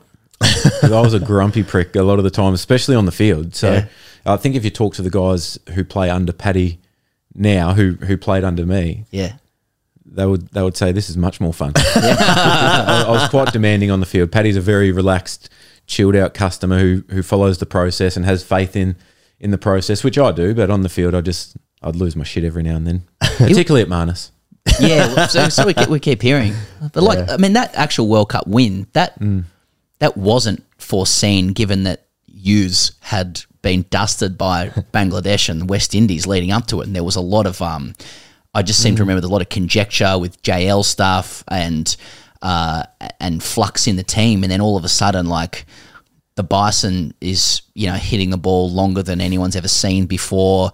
Davey Warner's player of the tournament. Yep. Zorba probably should have been. Yep. Wadey was clutch. Wadey clutch coming in late. Everything just seemed to click. Is it really just pure captaincy and leadership that made that happen? Always. No, I think if you go back to the West Indies tour, that was a really difficult tour. There was COVID. It was we were locked down for a period while we were in the West Indies. I mean, we're in Barbados, staying at a beachside resort, but we weren't allowed to leave our room for 4 days. Oh, Yeah, right. That is hell. That was torture. And then I flew home from the West Indies to have knee surgery, and the boys continued on to Bangladesh. And the wickets that they were playing on there, they were ridiculous. They was turning square from ball one. I think if you provided conditions to a club side, they would even walk away on them and say, this is unfair. We're not playing on these wickets. So I don't think you can take those two into account. When we turned up, we were really clear with how we wanted to play. The difference that we had once we crunched all the numbers and went through everything, and the one thing that kept coming back was power play wickets. So for a long time, we'd had the structure of 5 bowlers in the team. Yeah. 2 That was a spinners. JL thing, right? Didn't he like that? 6 and 5? Yeah. Yeah, 2 spinners, 2 quicks. 2 spinners, 3 quicks. Yeah. But the more that we kept going into the numbers is if you didn't get power play wickets, you didn't win the game. So it was regardless of how good your death bowling was, how good your spinner was. If you're bowling to Rohit Sharma in the 15th over, you're cooked anyway. You could have the best ever bowling and you're still going to get pumped. So that was a really late decision and a really tough decision on Ashton Agar because he was the one who missed out after being arguably our best player for 2 years in the lead up, and we wanted to go with the aggression of the wrist spin of Zamps, and then it was genuinely out of Cummins or Hazelwood to be that the second quick, but then to play them both and be able to go really aggressive in the power play and then use Maxwell and Marsh and Stoinis as your 5th bowler. That was a big decision to make, but the more we kept crunching the numbers, the more obvious it became. And once we stuck to that, we agreed on it, stuck to it, and it worked. When you're saying these names, and you're like, oh yeah, Australia's got some really good cricketers. Like they really do. But international cricket, like everyone's good, right? Yeah. But like I still can't believe that they've just won the World Cup. Like in India there at Ahmedabad in the final game. Like that is so. Do you think it's the best World Cup win ever? Has to be. Yeah. With everything stacked against you, wickets as well. Yeah, of course. To some degree. Yeah. India is so good. India were unbelievable. They were flawless right throughout. Yeah. Except for 2 overs, I reckon. The first 2 overs that Hazelwood and Stark bowled at them in Chennai. Oh yeah. With our 3 for 2. That was their only wobble for the whole tournament. And then for Australia to come out in the final and be as ruthless as they were, especially on the back of Rohit Sharma, the first 5 overs, 6 overs, he just teed off as he was doing all tournament and pumped them. Travis Head So Rohit Sharma's a pretty unlucky bloke. Travis had held onto one for a start. Hetty said that himself. Didn't Yeah, he? the bin lid, yeah. Exactly right. So that was the turning point. And then, I mean, the planning and preparation that went into winning that final with Andrew McDonald and Pat Cummins, and the execution was unbelievable. And what about him bowling first? Oh, I couldn't believe it when he bowled. Like, It's the only choice you could make, though. really? Oh, I love this. Yeah, come on, absolutely. Finchy, get in there. Yeah. Well, especially Was that in obvious India- to you? No one else. Well, it was, yeah. And I still took big balls to do it. Yeah. And I was chatting to Andrew McDonald the night before, Yes. and I said, you got to do something to beat India. He goes, don't worry. He goes, we'll put the balls on the line tomorrow and see how we go. But fucking hell, yeah. I thought we just won it again. but What else you guys talk about? the contrast in red soil and black soil wickets, which often get talked Okay, about right, in India, right. is red soil deteriorate and they crumble, and if they start dry, they get drier. Even if there's dew, the ball still spins miles. Black soil wickets, they'll start out a little bit tacky, but then once the dew comes, it turns into a highway. Oh, right. Okay. So you had to take that into account as well. You look at all the games that were there during IPL, which that was heavy dew. So it was a no-brainer decision in the end. But a World Cup final, especially Australia's philosophy generally has been in big games, put a total on the board and defend, and it's worked for Australia for such a long time. Yeah. To have the nuts to do it against India, who'd been so dominant. Yeah. They got 400, close to 400 in the semi-final against a good New Zealand attack as well. Hats off. The bit that I find difficult to compute in and around all of that, when you say that there was only one decision that could be made with that deck, given all of the knowledge that you had, McDonald had, red soil, black soil, gold jacket, green jacket, whatever. Should be shooting McGavin. Yeah. I mean, it doesn't apply at all because that's who gives a shit, but it makes a real difference. The powers that be, the Brains Trust knew, with all of your experience of cricket in India, that you actually needed to bowl first from a skills, a tactical perspective. We live in Australia always believing, like many other countries do, that conditions are rigged against us in India. How did India come to the conclusion then, if Rohit's telling the truth, that with all of that knowledge, they would have batted first? No chance. You just think he just said that? Yeah, 100%. And a lot of the time... So as to not concede that the toss had gone against them. Well, he said it at the toss. Yeah. So he said, we would have batted first, which I don't think that he would have. I think everything that you know about the Indian team, their history of chasing totals is unbelievable. But maybe the only thing that he was thinking is, if we get enough runs, if we get 350, if you chase that down in a final, you take your hat off to the opposition. But no, I think they still would have bowled first if they had won the toss. All the chat going into the game was that Australia needed to win the toss and bat, given India's how good India had been in the first innings. Yep. So is it possible that India was trying to double bluff Australia? Potentially. Into batting on that. So potentially. Can I ask another question? As a captain who's just said that Rohit might have just been talking shit at the toss. They weren't your words, they were mine. Have you ever done that at the toss and said, oh yeah, we would have done X when you were going to do the opposite? Every time there was a toss that I lost, if we're sent into bat, I would have said, we would have bowled first. If we have to bowl first, I would have loved to have batted first on this wicket. Always. Because then it gives you a little out at the end. Yeah. You go, see, like we just got the worst of the conditions. Yeah. That was always my philosophy. Yeah. But I would always wear, and I did it subconsciously, I think, out to the toss, I would always wear a long sleever if I wanted to bowl first and a short sleever if I wanted to bat first. Fucking hell, that's quite a... Who told you that? Who told you that you had that tell? Well, I worked it out in the end. You worked it out, right? I worked it out right. because I don't want to walk out in the sun and sweat in my shirt, then have to change and like a long sleeve to take that off. And then if the change rooms are generally pretty cold places with a lot of aircon pumping, and then you hang your shirt up, then you go to put it back on when you walk out the field in the second half and it's still wet. Jeez, that's horrific. Yeah. It's like putting your shirt on at the beach. It's shocking. You guys wouldn't know that. I don't get this rig out at the beach. The World Cup final was like a month ago, but like And obviously, there's been a test match since then, and a very important T20I series. But like, I'm still I want to talk about it with people, because I feel like we need to celebrate it more. Because it was on at 3 a.m. here in Melbourne, and then they played that fucking dog shit 5-match series that no one cares about. They're like, just bring the boys home, let them celebrate. Are you the same? Like, I want to talk about it for like an hour with you, even though like there's heaps of other cricket to talk about, but.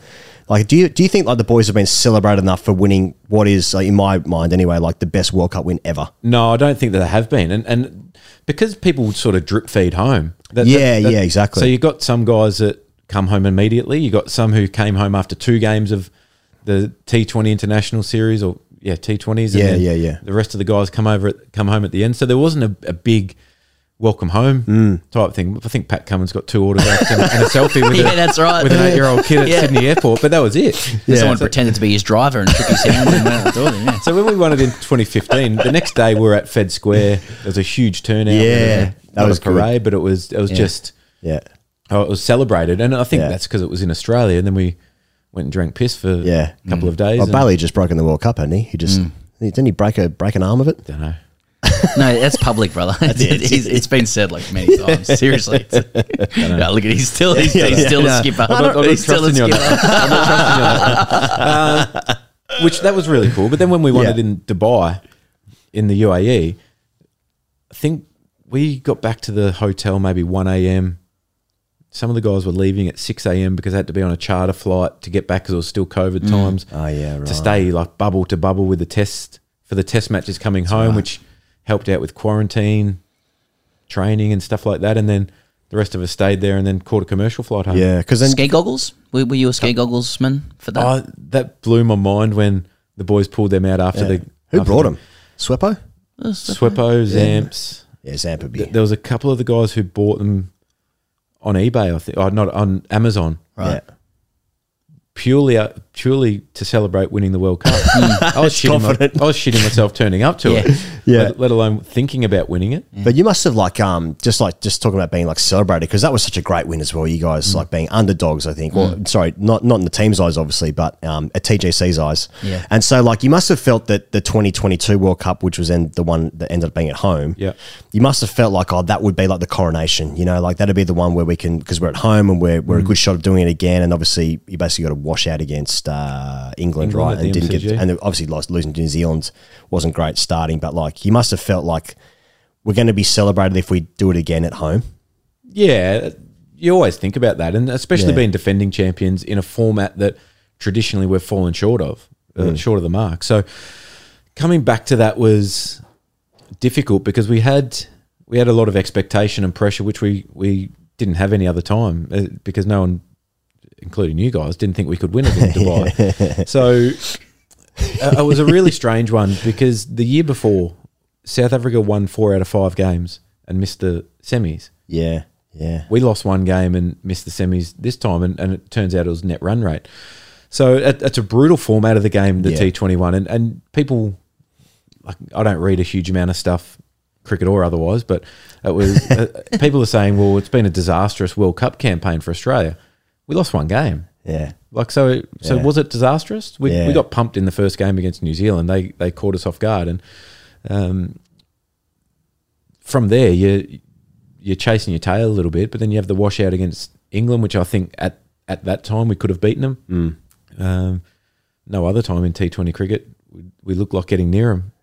In Dubai, they pumped us. Yeah. Josh Buttler was running down the wicket to length balls and hitting him 250 metres. That was some of the best batting I've ever seen. Yeah. But overall, we were looking forward to that World Cup and just, that first game got away from us. Yeah. I felt like it was an interesting World Cup in terms of just having a look at where like T20 cricket is in Australia, and also like where it is with the fans. Someone like you has, you've plied your trade for a decade in the format, including going over to India, playing the IPL, the top level of the game. You've captained Australia to T20 World Cup wins, trophies. I felt like when that World Cup came around that it demonstrated a little bit that for Australians that we still are not really native to the T20 format as fans, and I wonder how much of that is influenced by the fact that the peak competition, the IPL, happens when we're asleep. Yep. There are so many movements in the game suggesting that T20 cricket is going to become the primary format if it isn't already in a lot of corners.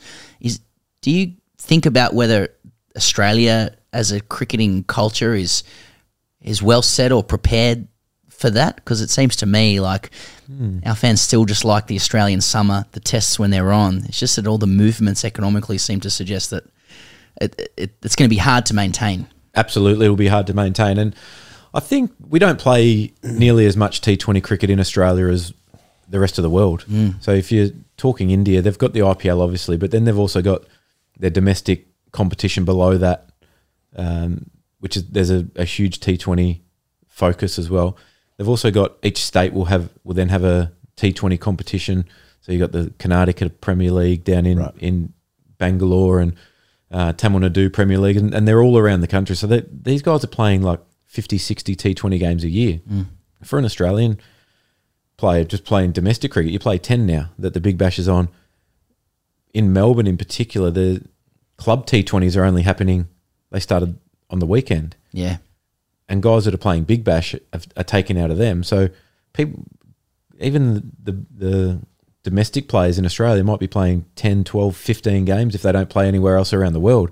So there's a lot less content than there is anywhere else. So the Australian public can be really, really fickle at times, can't they? Because if you're going well, they don't want you to go too well because then the game's too easy. We won't come and watch because Australia will just win. And if you're going poorly, they won't come and watch because we want heads. We want blood. And heads have to roll. So heads must roll. It can be really fickle at times playing cricket for Australia. Oh yeah, it must be. How did you feel about your retirement from the game, international game? I mean, because obviously you're still playing for the Renegades, but and presumably for Geelong as well. Obviously on weekends. Yeah, you'll be playing. I didn't make it on the weekend. Didn't make it. So not selected. Or? I was down with COVID. Oh, okay, first time ever. Really? Yeah. Oh, well done. Yeah, congrats. You got you have a secret to that point? Like, is it no jab or anything? Whiskey. That's funny you say whiskey because Gilly believes in tequila. Tequila. Shout out to Club Prairie Fire. Yeah. Good cast. Is it? Yeah. I'm told it. No, no. I've listened to it. It's good. It's good. Club Prairie Fire is good. Do you good lads. What? Oh, sorry, the podcast. I thought you were talking about a type of tequila. I don't know what tequila he has, but he swears on a tequila every day. Yeah, tequila every day. Yeah, and he hasn't had COVID yet. Yeah. Yeah. Yeah. I literally Are you whiskey for you? Whiskey. I tested positive on Friday. Okay. So Negative on Sunday. 2 days. I promise you. Yeah. It was the strangest thing. Maybe it was a false positive. Okay. But anyway. Well, let us know in the comments. Yeah, I'm feeling a bit sick actually. If anyone's got COVID who's been around me, Apologies. Sorry about that. Do you have some sort of are you memorialised some way at Geelong Cricket Club? no. No, nothing. Tell you what I used to have there. Surely there's got to be something there for Yeah, I Finchy. thought there was. I used to have a net. Yeah. Oh, So Yeah, that's right. Yeah, we've spoken about Aaron this Finch before. nets. Yeah, the I feel like nets. that's under. No, I feel like that's unders. It wasn't a net. It was a net. We'll give him one. We'll give him a net. Net, and that sign is no longer there. Really? Really? I said, I'm not playing again until you get my name back up. Yeah. Yeah, okay, fair enough. But what did happen? So it's the David Kelly Nets, who was the president at the time. He put a lot of work into getting all the facilities. Yeah. And then there's the Ian Redpath net, Wayne Phillips, but basically guys from the area who've played Test cricket or cricket for Australia. And then I had so theirs were all green because I'd played Test cricket, and mine was yellow because I hadn't played Test cricket at that stage. Right. So last time I played there, I said, "Where's my green?" Yeah. I played Test cricket. Played Test. Not very well, Be but I still green. played. Yeah. That's all right. And next thing I know, it's been taken down. Maybe I'll cause too much of an uproar at the club. Yeah. just the whole thing's taken down. See you later. Yeah. Far Hasn't out. gone back up yet. So like when you played the 2022 World Cup and then that's when you stopped after that, didn't you? Just before that, I retired from ODIs. ODIs. There was no ODIs for quite a while, and then Yeah. World Cup finished November, late November, and then I retired middle of January. Yeah, And it was okay. pretty clear then. So the tournament had finished Yes. and then you decide. So I was, a couple of months later, yeah. Yeah, okay. So at that time during the World Cup, you were still intent on perhaps going through? Like you hadn't made up your mind that you were going to, like this was going to be it? No, I hadn't made it up yet, but it become pretty clear. Okay. What's it like going through that? I mean, It's amazing. maybe you've been. It's amazing. It's amazing when you finally come to the decision. Yeah. Yeah. It's so, There's been it's so the freeing. noise around it, like as in, it must be it's very easy to sit on a podcast and like you're here now in the It is flesh easy. as an actual It's easy. human. You know, you haven't used the bathroom here yet, but you're welcome. I'm just trying to pull out the realness of you being a person. Whereas, like when you're like a stupid pundit, you can speak about people, and we often do, with so much like a blithe disregard about their life and who they are, and just like, oh man, Finch is getting the front pad blow off. Oh, and off, see you later. I know I can make that joke because you've made that joke on TV, but like we're talking about it with David Warner now, for example, as well. Yeah. I mean, what was the experience like for you when the chorus rises of people saying we don't want you there anymore, even though you've given so much, and how? So maybe answer that first, and then we can talk about Warner after that. Well, the public stuff has no effect, Right. on me personally, because I didn't read it, Yeah. and because you don't need to. Are you just hearing for the first time from me now that people are talking about it? I'm sorry. His eyes are painted on. People have told me. Okay, people have right, told me. But do you mean? but you don't need They didn't want to. You don't need to read shit. Most of it's shit. Yeah. You don't need to read that when you're playing poorly because you already know. Yeah. Yeah. You don't need to read it when you're going well because you already know. If you're playing well, you know you're playing well. Yeah. So it's never bothered me. And if people are critical of my game or anything like that, no issues, because that's purely numbers based thing. You're either getting runs or you're not. So I've got no issues with anything in that regard. And I was probably lucky throughout my career is I didn't do enough to piss the public off.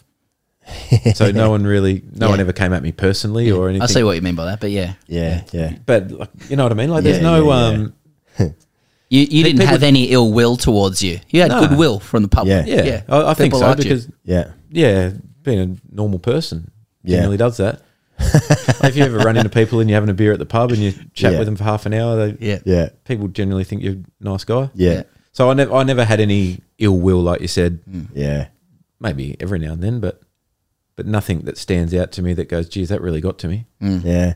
So it's funny though, because like you might have even said this before, but I can't place it where you've said it, but like you were such a worldie, Finchy. Like I think about like the memories you gave me as a fan, like that 160 you got in England. Was that what did you get? 160? 156. 156. I'm 156. 63. Sorry, yeah, of course. Yeah. That's where the 60 was coming in. yeah, of 10 course. fours, 14 sixes. Yeah.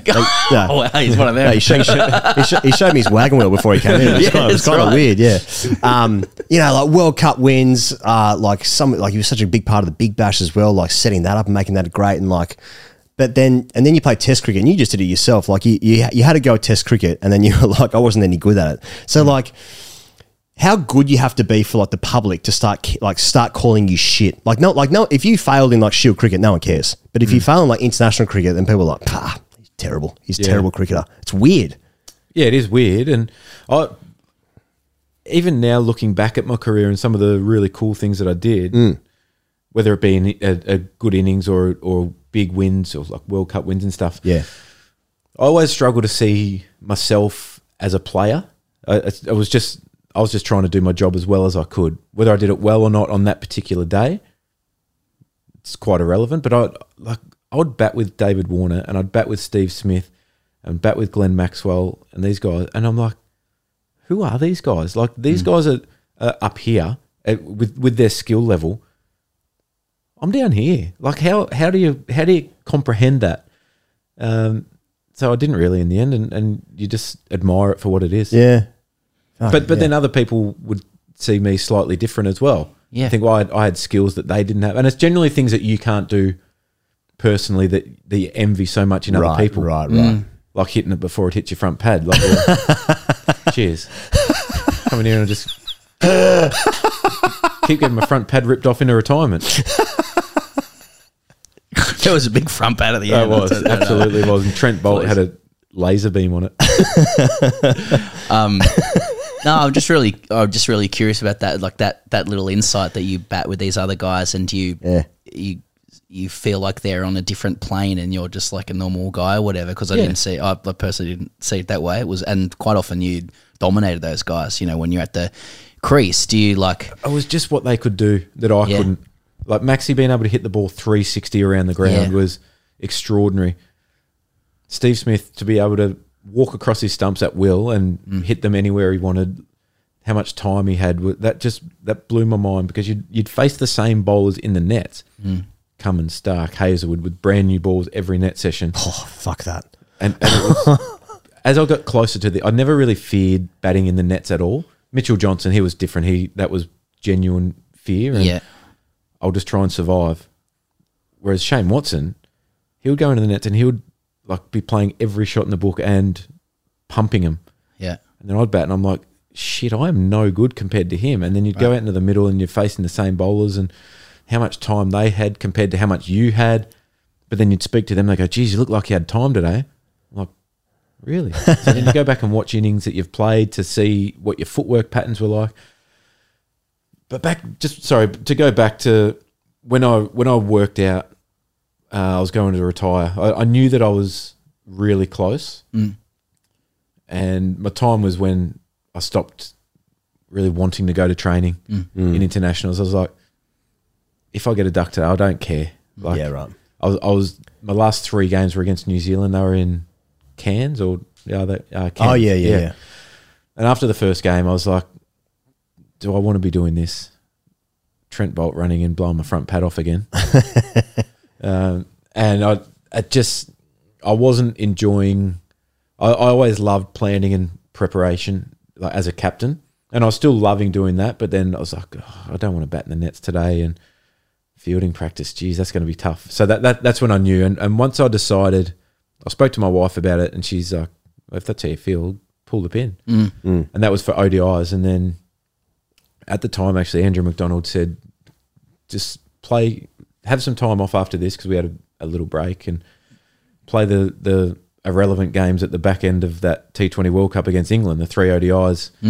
He said, Drunk England threes. Oh, yeah, that's right. Yeah, and he goes, you can finish your career. I think that would have been my 150th ODI, finishing at the MCG. And I'm like, no, that doesn't interest me one bit. Yeah, so, right.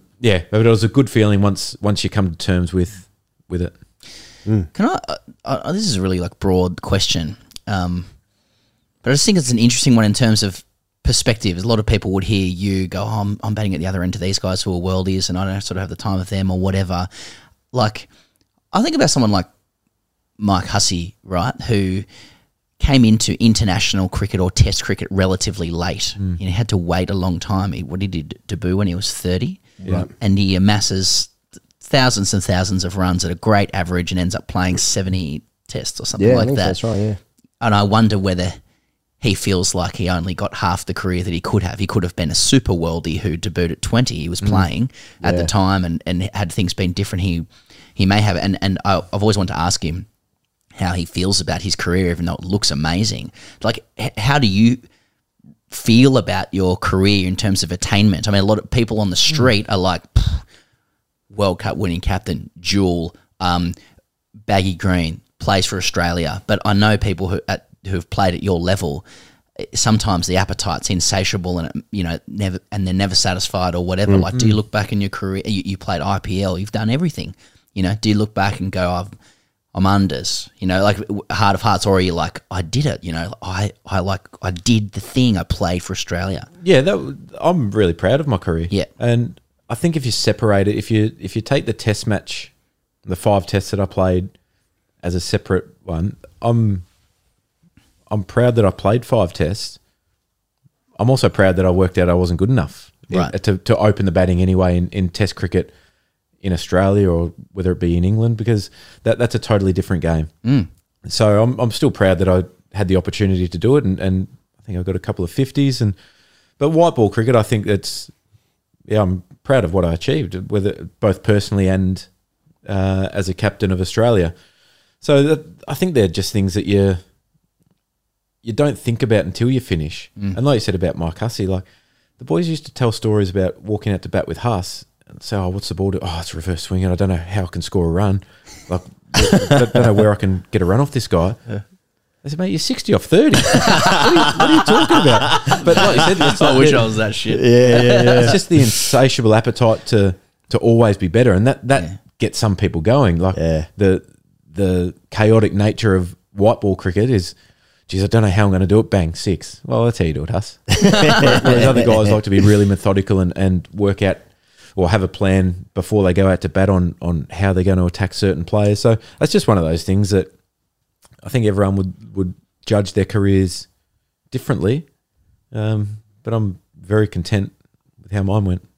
You mentioned before about Mitch Johnson facing him in the nets was just fear. Like, what was it about him? Because, I mean, I know he can crank it up to sort of 140s or maybe even 150. He might have touched that different points, but you would have faced, like, when Siddle first came in, he was around that mark as well. Like, what was it about Mitch compared to Hazelwood, Cummo, Stark, etc., that was just a little bit more left arm, into the front elbow, rib cage, armpit, erratic.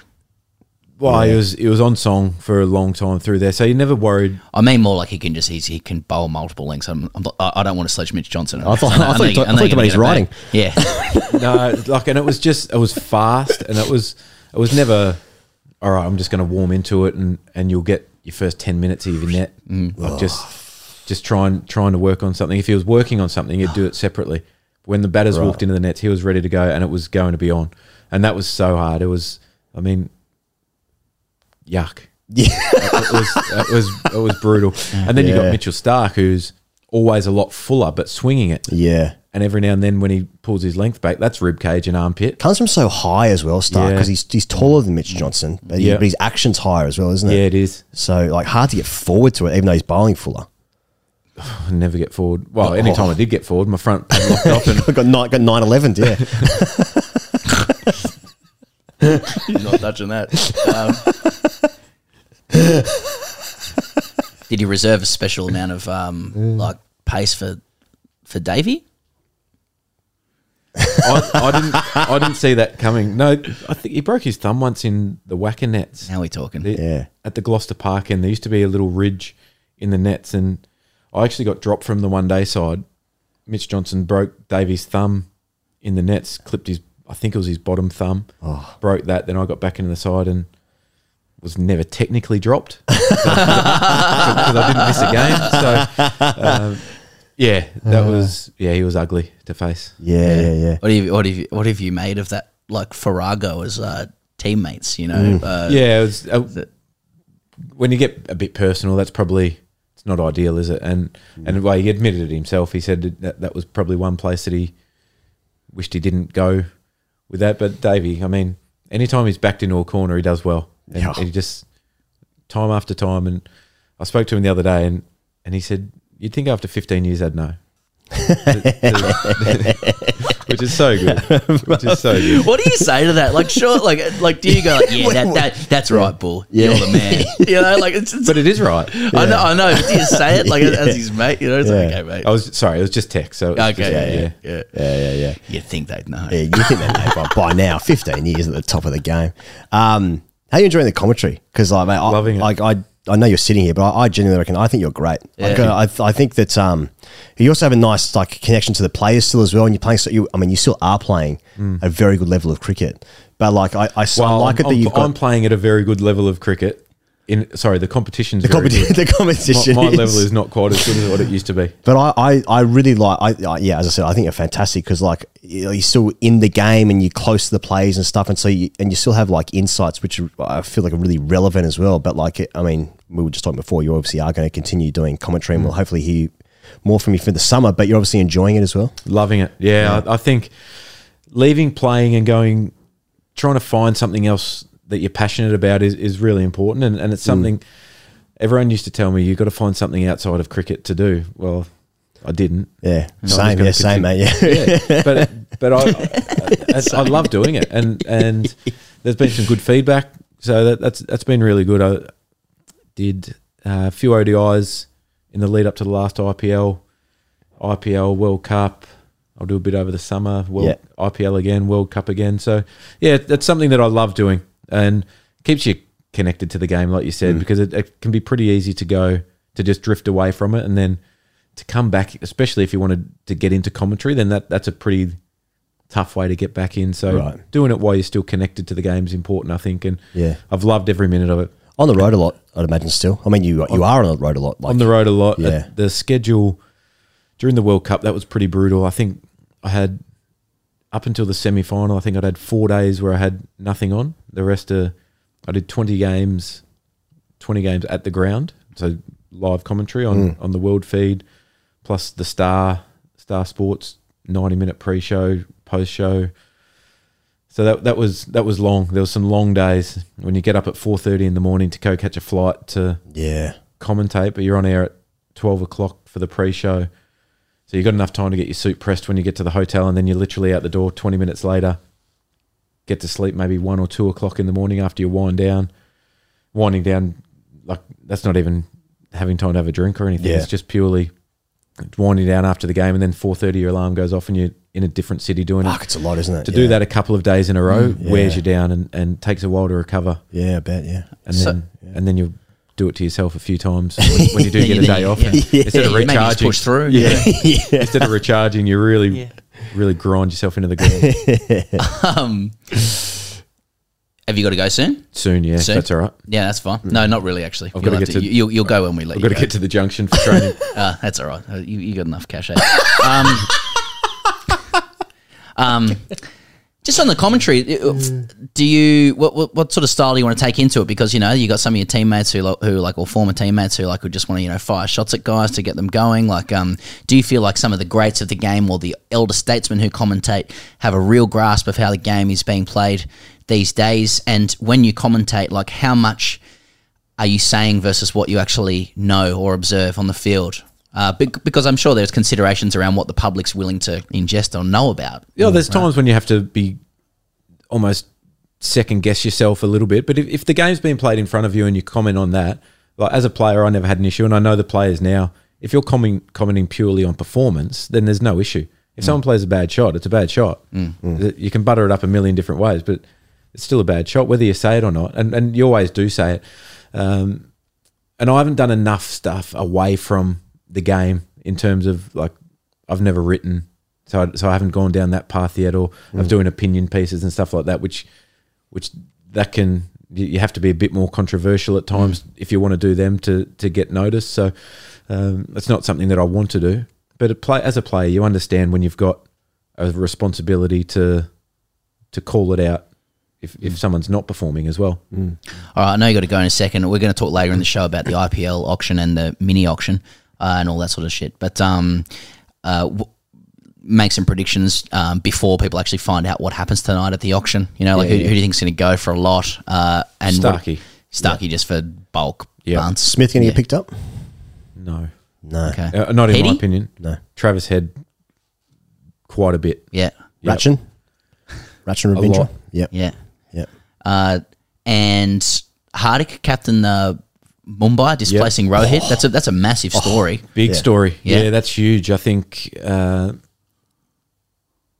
Looking into the distance there. Thinking, what am I going to say? Did I see that the Mumbai Indians Instagram followers went down by 500,000? I thought, yeah. Because you can be a Rohit fan and not a Mumbai fan, right? Like, that's how it works. Yeah, it's players. absolutely. Yeah, they're really connected to players, and I reckon it would have taken a lot of people off guard, taken them by surprise. I think 5-time winning captain. It's been brilliant, and I think people have been upset with how it's been released. I think if Rohit come out and said, I think that this is the best thing for the Mumbai Indians going forward to have sustainable success, and I'm going to step down but continue to play. Yeah. I think it might have been received a bit better. How long that's been in place for, I'm not sure. Crazy. You know way more than that. Aaron Finch, thanks so much for your generosity of your time. Love having you on the couch. Love to do something with you down the track as well. Best of luck with the Gades, and sure. If it's Cheers. Thanks, boys. No worries. Cheers, Finchie.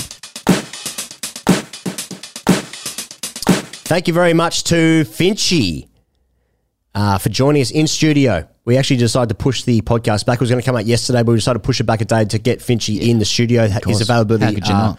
meant that we could get him today. So we thought it best to have him in here. So much better like having guys in here for a chat, you know. Well, obviously, we've been very fortunate to speak to many guys over Zoom and that sort of thing, like even Stuart Broad recently. That's all well and good over Zoom. We make do. But having him in here, just sit down, have a conversation with these guys, learn more about them, what their stories are, look them in the fucking eyes, you know. Look them in the eyes, not just the eyes, the fucking eyes, you know.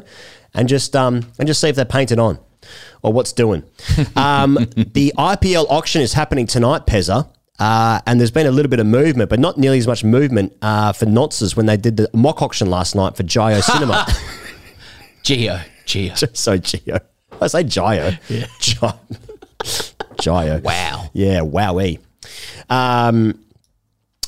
So they did a mock auction last night. People covering it as well. It's kind of weird seeing like transfer chat in cricket. Yeah. You know, like I can get on board with it. There's a big one that's happened. The actual auction's tonight, so it's a shame that we're not coming tomorrow, because tomorrow when we wake up, some bastard's going to have made several million for 6 weeks work or whatever, and good luck to them. Yeah. Of course. Well, Tom Moody said that he doesn't think that Stark is just going to get picked up. He's going to break the record. The record is owned by Sam Curran. In the mock auction, which I definitely didn't watch. Stark ended up the highest paid. Mike Hessen from RCB picked him up in the mock auction. In the mock auction. This is blokes playing with dolls. This is doll stuff. Yeah. Hard.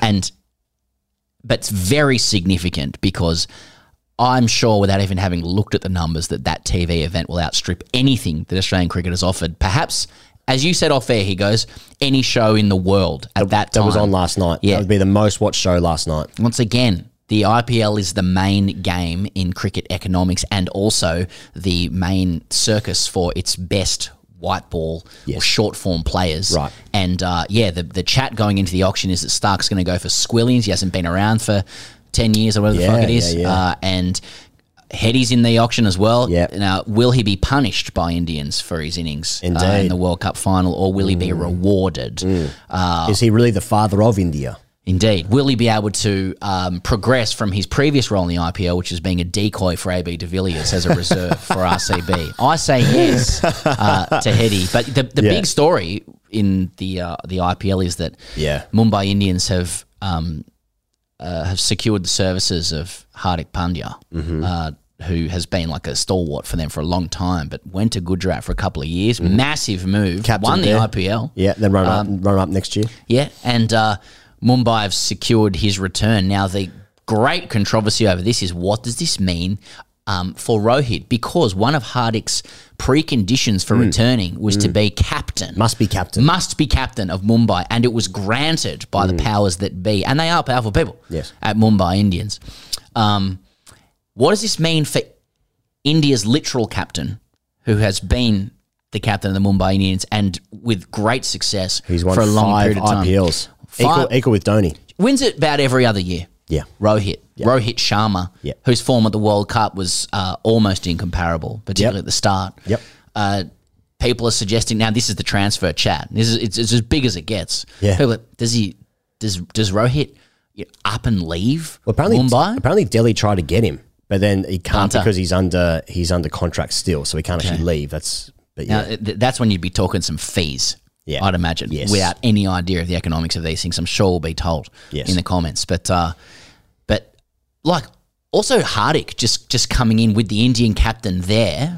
Do they have conversations in private? Look, brother, I'm coming back if I'm skip of Mumbai, the big city in India, and that will mean usurping you. We're not doing co-captain, we're not doing some Sydney Swans stuff. They're both big Swans fans. Yeah. You know what I'm saying? We're not talking leadership group gear rotating through. No. I want the armband. Yeah. Well, apparently Jay Warden has said that this is part of the transitional period from going from Rohit into a new captain, a new era for the MI franchise, globally speaking as well. Is it some kind of like emblematic indicator of Rohit's future as the Indian captain as well? Given that T20 World Cup is coming up, they have not got the result they wanted at the World Cup. Hasn't Rohit been through enough? Mate, the big bear cops a lot, but you're Indian captain. I'm a massive fan. I'm a massive fan of Rohit, but I like the energy, I like the alpha, I like the casual stuff, but don't poke it. You know what I'm saying? It's great to watch. Does Rohit, and this is probably getting a bit X's and O's and crow's feet for Aussie people who are asleep during the IPL, but like Rohit in a different coloured jersey that's therapy. You know, that's like my world's tilted off its axis in terms of like people looking strange in different jerseys. Any If he sport, played for, imagine if he was like a KKR in purple, that'd look fucking weird to me. yeah, or Chennai. Yeah, I can sort of see it in Chennai though. You can see that. I can sort of see What jerseys you wanting to see Aussies in? Because Stark's back, Cummins is back in the auction. Hedy's there. Heads. Josh Inglis, you haven't really seen him in too many IPL games. Ratchin Ravindra? Kiwi, Ratchin obviously. Ravindra, yeah. Yeah. What do you want to see Cummins in? Like, I'd like to see them at big market teams, I have to say. Like, with respect to the others. Like, There's basically there's three of them, Yeah. really. Yeah, Chennai, RCB, and Mumbai. Yeah. I can see Cummins in RCB, kid. Can ya? Because He's Cameron, gonna play it. He's Cameron gonna play Green's there. Now. Yeah. But then he's Mumbai gonna going to look after him for 10 years. Next auction, back him, Harding's back. I mean, Cummins at Bangalore, the smallest and flattest ground in the country. That is a graveyard for the bowlers.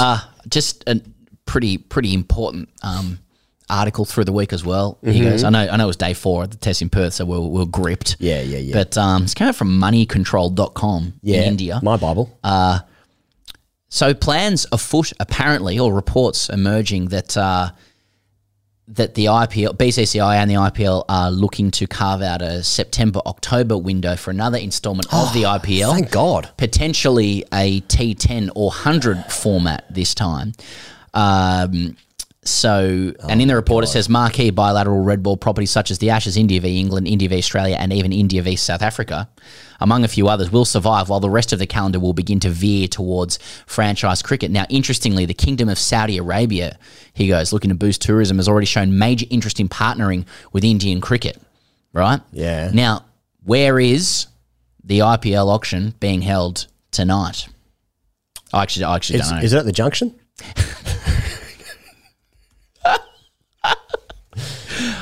No, it's being held in Dubai. Is it? All right, so ties between India and the Middle East are strengthening. Yeah. And well, the whole IPL is sponsored by visitsaudi.com.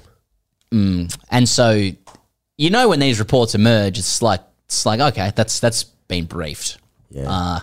And it also says in this report, the only cricketing body that will be in a position to stand on their legs is the ECB, because the summer months in the UK allowed them to position themselves uniquely given the weather patterns in the lower hemisphere during those months.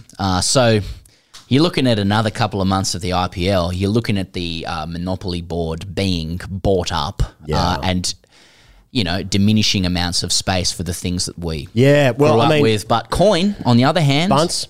There's bunts, and you know, that's also a driving force in our society. Like, we've been sort of like following this for the last couple of years, and like it's so obvious like what's going to happen, but still when it does happen and when it does start to happen, I'm still like, oh my God, wow. Like the sheer power of it is just overwhelming. Like this is exactly what it's going to be. But like I'm still, anytime this sort of news comes up, not this news, but this sort of news comes up, I'm still like, oh my God, like the game that I grew up with and like that I still enjoy, even in this dog shit summer where I'm just watching fucking numbers and records and all that kind of stuff, which is great fun. But like even these summers I'm going to miss, because this is not going to be the case in like 15 years. Definitely a poignancy to it, just as it was with the Ashes as well. Yeah, last ever Ashes. But the last TV rights, the IPL went for $6 billion. Yeah, like you're just adding another 2 months onto that. You can just see suits in boardrooms just looking at the numbers and just that fucking eyeballs popping out of their head like Looney Tunes, you know? But I mean, but Perth got 59,000 at the ground for the test match, so why don't they just play more tests? A couple more tests. It's not directly eating into the Australian summer, but you're talking availabilities, you're talking other, like that eats right into the CPL, but you know, a lot of the CPL franchises are IPL owned franchises. So just saying that, like, if it's a monopoly board, they're buying up a lot of fucking property. Mate, you wonder if actually a good result for Australian cricket, given that this is all going to happen, is that like there seems to be IPL sort of game during our summer instead of the Big Bash, or like the Big Bash becomes like some sort of franchise like that. I really haven't thought that through. You talk private equity and they'd buy into it. My point being is like, how does the cricket that we get to see when it's on here in our summer, in times where we can watch it, how does that become the best cricket possible? And I really, I've not thought about this at all, but is that the way? Is that what that has to be? Well, scary, I don't know. it? In 5 years' time or whatever, if more of that board is taken up by IPL-owned franchises and BCCI adjacent, perhaps they've even transcended BCCI. They are in battle as well. So another one just on top of that is that obviously Major League Cricket, which is mostly owned by IPL franchises, is pushing right up against the 100 next year. Yeah, and the 100 is I think ahead of the BBL in entertaining private equity talks as well. Right. I mean, you can see the trend of where this is going. You know, I'd say a rational economic analyst would say that the BBL going private equity is more a matter of when than if. Unless something changes in the strategic outlook of Cricket Australia, the ECB, and any other allies that may be looking to protect and continue to own their own space. The problem with the BBL as opposed to other T20 competitions is it's the only one in the major tournaments where Australia's best players are not available. And I think that comes back to the secret of the Australian summer, which is that we watch it holus bolus as a mass audience for about 3 or 4 weeks a year. I know it sounds really cynical, but we try and cram in the best of our cricket during that time. If we were open to more cricket for longer that would then start to compete with things like Aussie rules and NRL, etc., I think that we would get the result that we've seen the last few years, which is that fans aren't turning up or watching it, right? Again, we've talked about the T20 World Cup here last year. It took place in November. It looked sparse, you know? So Australia wants to own a space in the calendar and wants its best players available. Can that exist when you've got the three-peat issue of Test cricket, BBL, and now the IPL trying to buy up more stuff? Exactly. I don't know. There's only one winner there. It looks like a trend to me. Yeah. I don't know. Also, good news for Indian fans and Rishabh Pant fans and Delhi fans that Rishabh Pant is expected to be playing for Delhi in next year's IPL. Anyway, so that auction is tonight. Just staying with India, the Australian women are playing a test match starting on Thursday, Pezza. Mate, I'm looking forward to this. Yeah, mate, 100%. So India and Australia women, their only test match starts on Thursday at the Wankhede. That's in Mumbai. So India have just beaten England by 347 runs in Mumbai, not at the Wankhede, but a different ground in Mumbai. England captain Heather Knight said this afterwards: these conditions were extreme, and I'd be surprised if we face those again unless we play another test in India in the near future, which I'm not sure is the plan. We want to get better in conditions we might face in Bangladesh. Spin does dominate in the women's game, and if we can improve that, it will give us a big advantage. So India made 428, 4 half centuries for India there, and another 49 to the captain Harmanpreet Kaur before England were all out for 136 in the first innings, thanks to Deepti Sharma taking 5 for 7 off 5.3 overs. Fuck. She then also took 4 for 32 in the final innings to be player of the match, also scored 67 in the first innings as well. So fucking hell of a game for Deepti Sharma. England won the T20 series 2-1 before the test match. So this is a huge 12 months for women's cricket, generally speaking. Australia have this series, Australia's series is this test match, 3 ODIs and 3 T20s. So they've got this series in India, then a bilateral series in Bangladesh next year, in 2024 that is. Then they will be defending champions, of course, for the T20 World Cup, which is also in Bangladesh, which is in September and October. So, and also women's cricket getting a little bit stronger across the board. I think Bangladesh just beat... Who was it? They just beat South Africa for the first time since 2017 or something like that, or maybe first time ever. And I know Lisa Healy has said that those conditions are going to be really different to what they expect. Obviously, will be favourites because they're so good, but hopefully a hell of a challenge. Hopefully, absolute ragger. I'm looking forward to the test on Thursday. Honestly, it's and so India should to knock these. To knock the women off. Yep. Just do it. Yep. And let's see how we go, because we've got a couple of spinners ourselves. So play on. Let's play. It's going to be good. South Africa and India are in their own series at the moment in South Africa. So the 3-match T20 series was tied 1-1. It was a washout in Durban in the first game. India won the first of 3 ODIs in Joburg 2 nights ago. Mm-hmm. There are 2 tests to come in Centurion and Cape Town. India, of course, have never won a test series in South Africa. A bit of India team news. Mo Shami is out of the test series for India with an ankle injury. Ishan Kishan, who had kept in the tests against the West Indies in the West Indies when they smashed them over there, is also out of the tests after asking the BCCI to release him from the squad for personal reasons. So no Shami, no Ishan Kishan. But that is always a confusing one, that India have never won a test series in South Africa. We thought this last time when they went there in a 3-test series. India had obviously just beaten Australia after what we just call the Gabba series, chasing 300 and whatever it was, thanks to Rishabh Pant in that game. Then they went to South Africa not long after, maybe a year after that, and they could not beat South Africa. South Africa won that series 2-1, I think it was, couldn't win them. So another opportunity here for India to have a first by winning there. But guess we'll see what happens with that. West Indies versus England T20s. The West Indies lead the 5 T20 match series 2-1 at the moment. They were 2-0 up, but Phil Salt scored an unbeaten 109 off 56 to chase West Indies 222 with one ball to spare. Pressure appears to be mounting on Matthew Mott. Generally speaking, because it's not been a great run. I read this morning via Ali Martin. England players have been sequestered in their Port of Spain hotel after a man was shot dead yards from the front door of the building during their first night in Trinidad.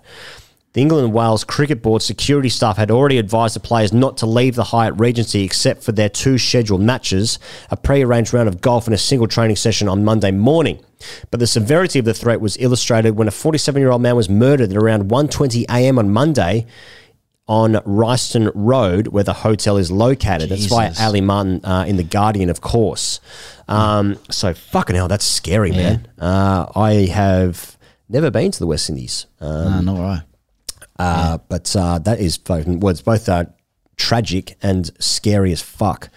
Well, my favourite story coming out of the tour, if you don't mind me, please, was that Jofra Archer played for his old Barbados school team. Yeah, that's right. Without telling the ECB. Yeah, Rob Key didn't know and was told about it in the interview. Yeah, and he took 4 for 18. and one of the guys who got out said that both men were up, so it was space beyond the circle. Yeah. And it was stumps cartwheeling. Yeah. And he bowled a combination of pace spin and left arm spin. I like it. Good to see Joffrey coming back. I'd love to see him back. Yeah. Love to see him back. Anyway, I thought that was a good story. You have to watch the schoolboy team then. Yeah, good point. Yeah, old Barbados. Are they on Frog Box? Hashtag IceTGC is brought to you by Ponting Wines. You can use the code GETAFEW for 20% off. pontingwines.com.au. If you can source yourself from Ponting Wines before Christmas, well, then now is the time. pontingwines.com.au. Use the code GETAFEW for 20% off. GETAFEW, all one word. Now is the Christmas. It's time for Christmas. It's time for a splash. Bring round some Ponting wine. Yeah. It's a conversation piece for a start. Yep. Get it right now. Stop what you're doing right now and get it right now. Get a few. Pontingwines.com.au. And also use the code GETAFEW for 20% off. Hey, boys, hashtag AskTGC for you here, and I can keep this one anonymous due to the amount of respect I may, and he writes, lose. All the ongoing talk of noncery, and in your most recent AskTGC, episode 170, odd 171, the chat about the bloke who gets erections from solar panel pats, LBW appeals, and sexual arousal from sport more generally brought back a memory from a few years that I can't tell whether is funny, sad, or embarrassing, or a combination of the three. This story occurred when a few cricket mates and I found ourselves home alone with no adult supervision. And as all young adults do when they find themselves in these situations, we decided to experiment. Yeah. After purchasing some brownies off some dodgy friend of a friend, we all split out fair share and consumed. Shortly after ingesting, I found one of my mates was rolling around the tiles like a caterpillar and building pillow forts under pool table. And we all thought to ourselves, what have we got ourselves into? My brownies took a while to kick in, but fuck me when they did. They hit harder than a truck. I'm sure there's a cricket joke about a heavy ball I can put there, but I'm not funny or charismatic enough for that. And when I say hard, I mean look at yourself in the mirror and can't see a single filament white in your eye. Yeah. After some crazy high antics, I found myself on a couch by myself, incapable of moving. After becoming one with the couch for some time, I had the bright idea of wonder what cricket might be like right now. Crow's feet, I know. Regardless, I began to shadow bat. Let me tell you, boys, it was awesome. Now, for context, I hate cricket and suck, but this imaginary innings made me feel like a junior again. That unrivaled joy and happiness for anything cricket and utter domination with stick in hand was invigorating. Shot after shot, I was scoring at all corners of the ground. One ball would be perfect forward defence and the next a perfect pull shot, rolled wrists and all. I was Bradman in my head, but to my mates it all probably was a bit Stephen Hawking having a net session. I was still melded to the chair, and only my wrists and forearms were in motion. But it didn't matter. I was the greatest batsman to ever play. I urged my teammates they needed to try it. Boy, shadow bat, it's great. They were not so game and probably thought I was nuts. Unfazed by their crow's feet gaze towards me, I carried on with my innings until it happened. The bowler had fucked up. Has he seriously just done that? Almost disgusted. How dare he bowl that to me? The ball was about fifth stumpish and very drivable. The bowler just served up the ultimate half volley. It happened in slow motion. My front foot strided confidently forward. My head stretched towards the ball and bang! An explosion in more than one way, right out of the middle of the bat. Middle of the bat. It was one of those cover drives the pros play when it hits the grass. It literally sticks and accelerates towards the rope like a bullet. I must have enjoyed it that much. As I had made contact with the ball, I felt my penis start to pulsate and contract, which then led to the warm, fuzzy feeling. The fuck? Did I just ejaculate? No, it can't be, surely. An explosion indeed. Is this for real? Oh, I haven't read this. I swiftly snapped out my euphoric and apparently erotic trance to check my pants for an oopsie. Only to find myself the most flaccid I have ever been. I don't think I could get hard if I tried. My conclusion to this is that I was high, my brain had simulated an orgasm and had associated that with the feeling of the perfect cover drive. The fuck is wrong with me? Wow. My brain subconsciously links the supposed pinnacle of human pleasure to a fucking cover drive. Do other people in other sports have this? Is a soccer player simulating orgasms about a free kick outside the box, perfectly clearing the wall and dipping into the top corner? This hasn't happened to me yet, by the way. So yeah, that's my story. Sorry for it being a long one, and I guess the only reasonable question I have is, here goes, I did biceps at the gym yesterday. Why do my tries hurt? P.S. If you're actually in contact with the AFP, this is all alleged and is definitely not a real story. P.P.S. It is, but I don't want to end up on a watch list. I swear I'm normal-ish. Cheers, boys. A definite, a nonce. What the fuck? I mean, we've all seen, some great cover drives over the years. Damien Martin comes to mind. Ricky Ponting pull shots. It's just, I'm just thinking of some of like Roblinder 2's greatest hits, basically, And who hasn't been, cover driven to completion upon watching some of the greats do it? But when you do it yourself, I mean, that sounds like that could be a medical issue that needs investigating further.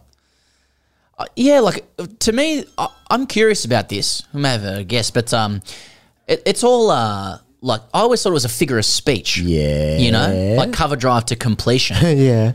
I've always wondered whether people actually get erections over sporting attainment, right? Personally, or even watching it. It doesn't happen for me. No. When a nonce here says he was perfectly flaccid after it, I thought that would have been further confirmation that he did indeed ejaculate. Yeah, that's happened. There usually other symptoms there as well. Yeah. But I wouldn't be checking that out. I think if you could bring yourself to a simulated orgasm while on drugs playing a cover drive, that's a That's a gift in life. I wouldn't be ashamed of it. I'd be I'm in such a state. I take myself to a creative state where I can simulate an orgasm after playing a cover drive that I actually couldn't hit in real life. In fact, I look like Stephen Hawking, according to his friends. That's the copy of his friends.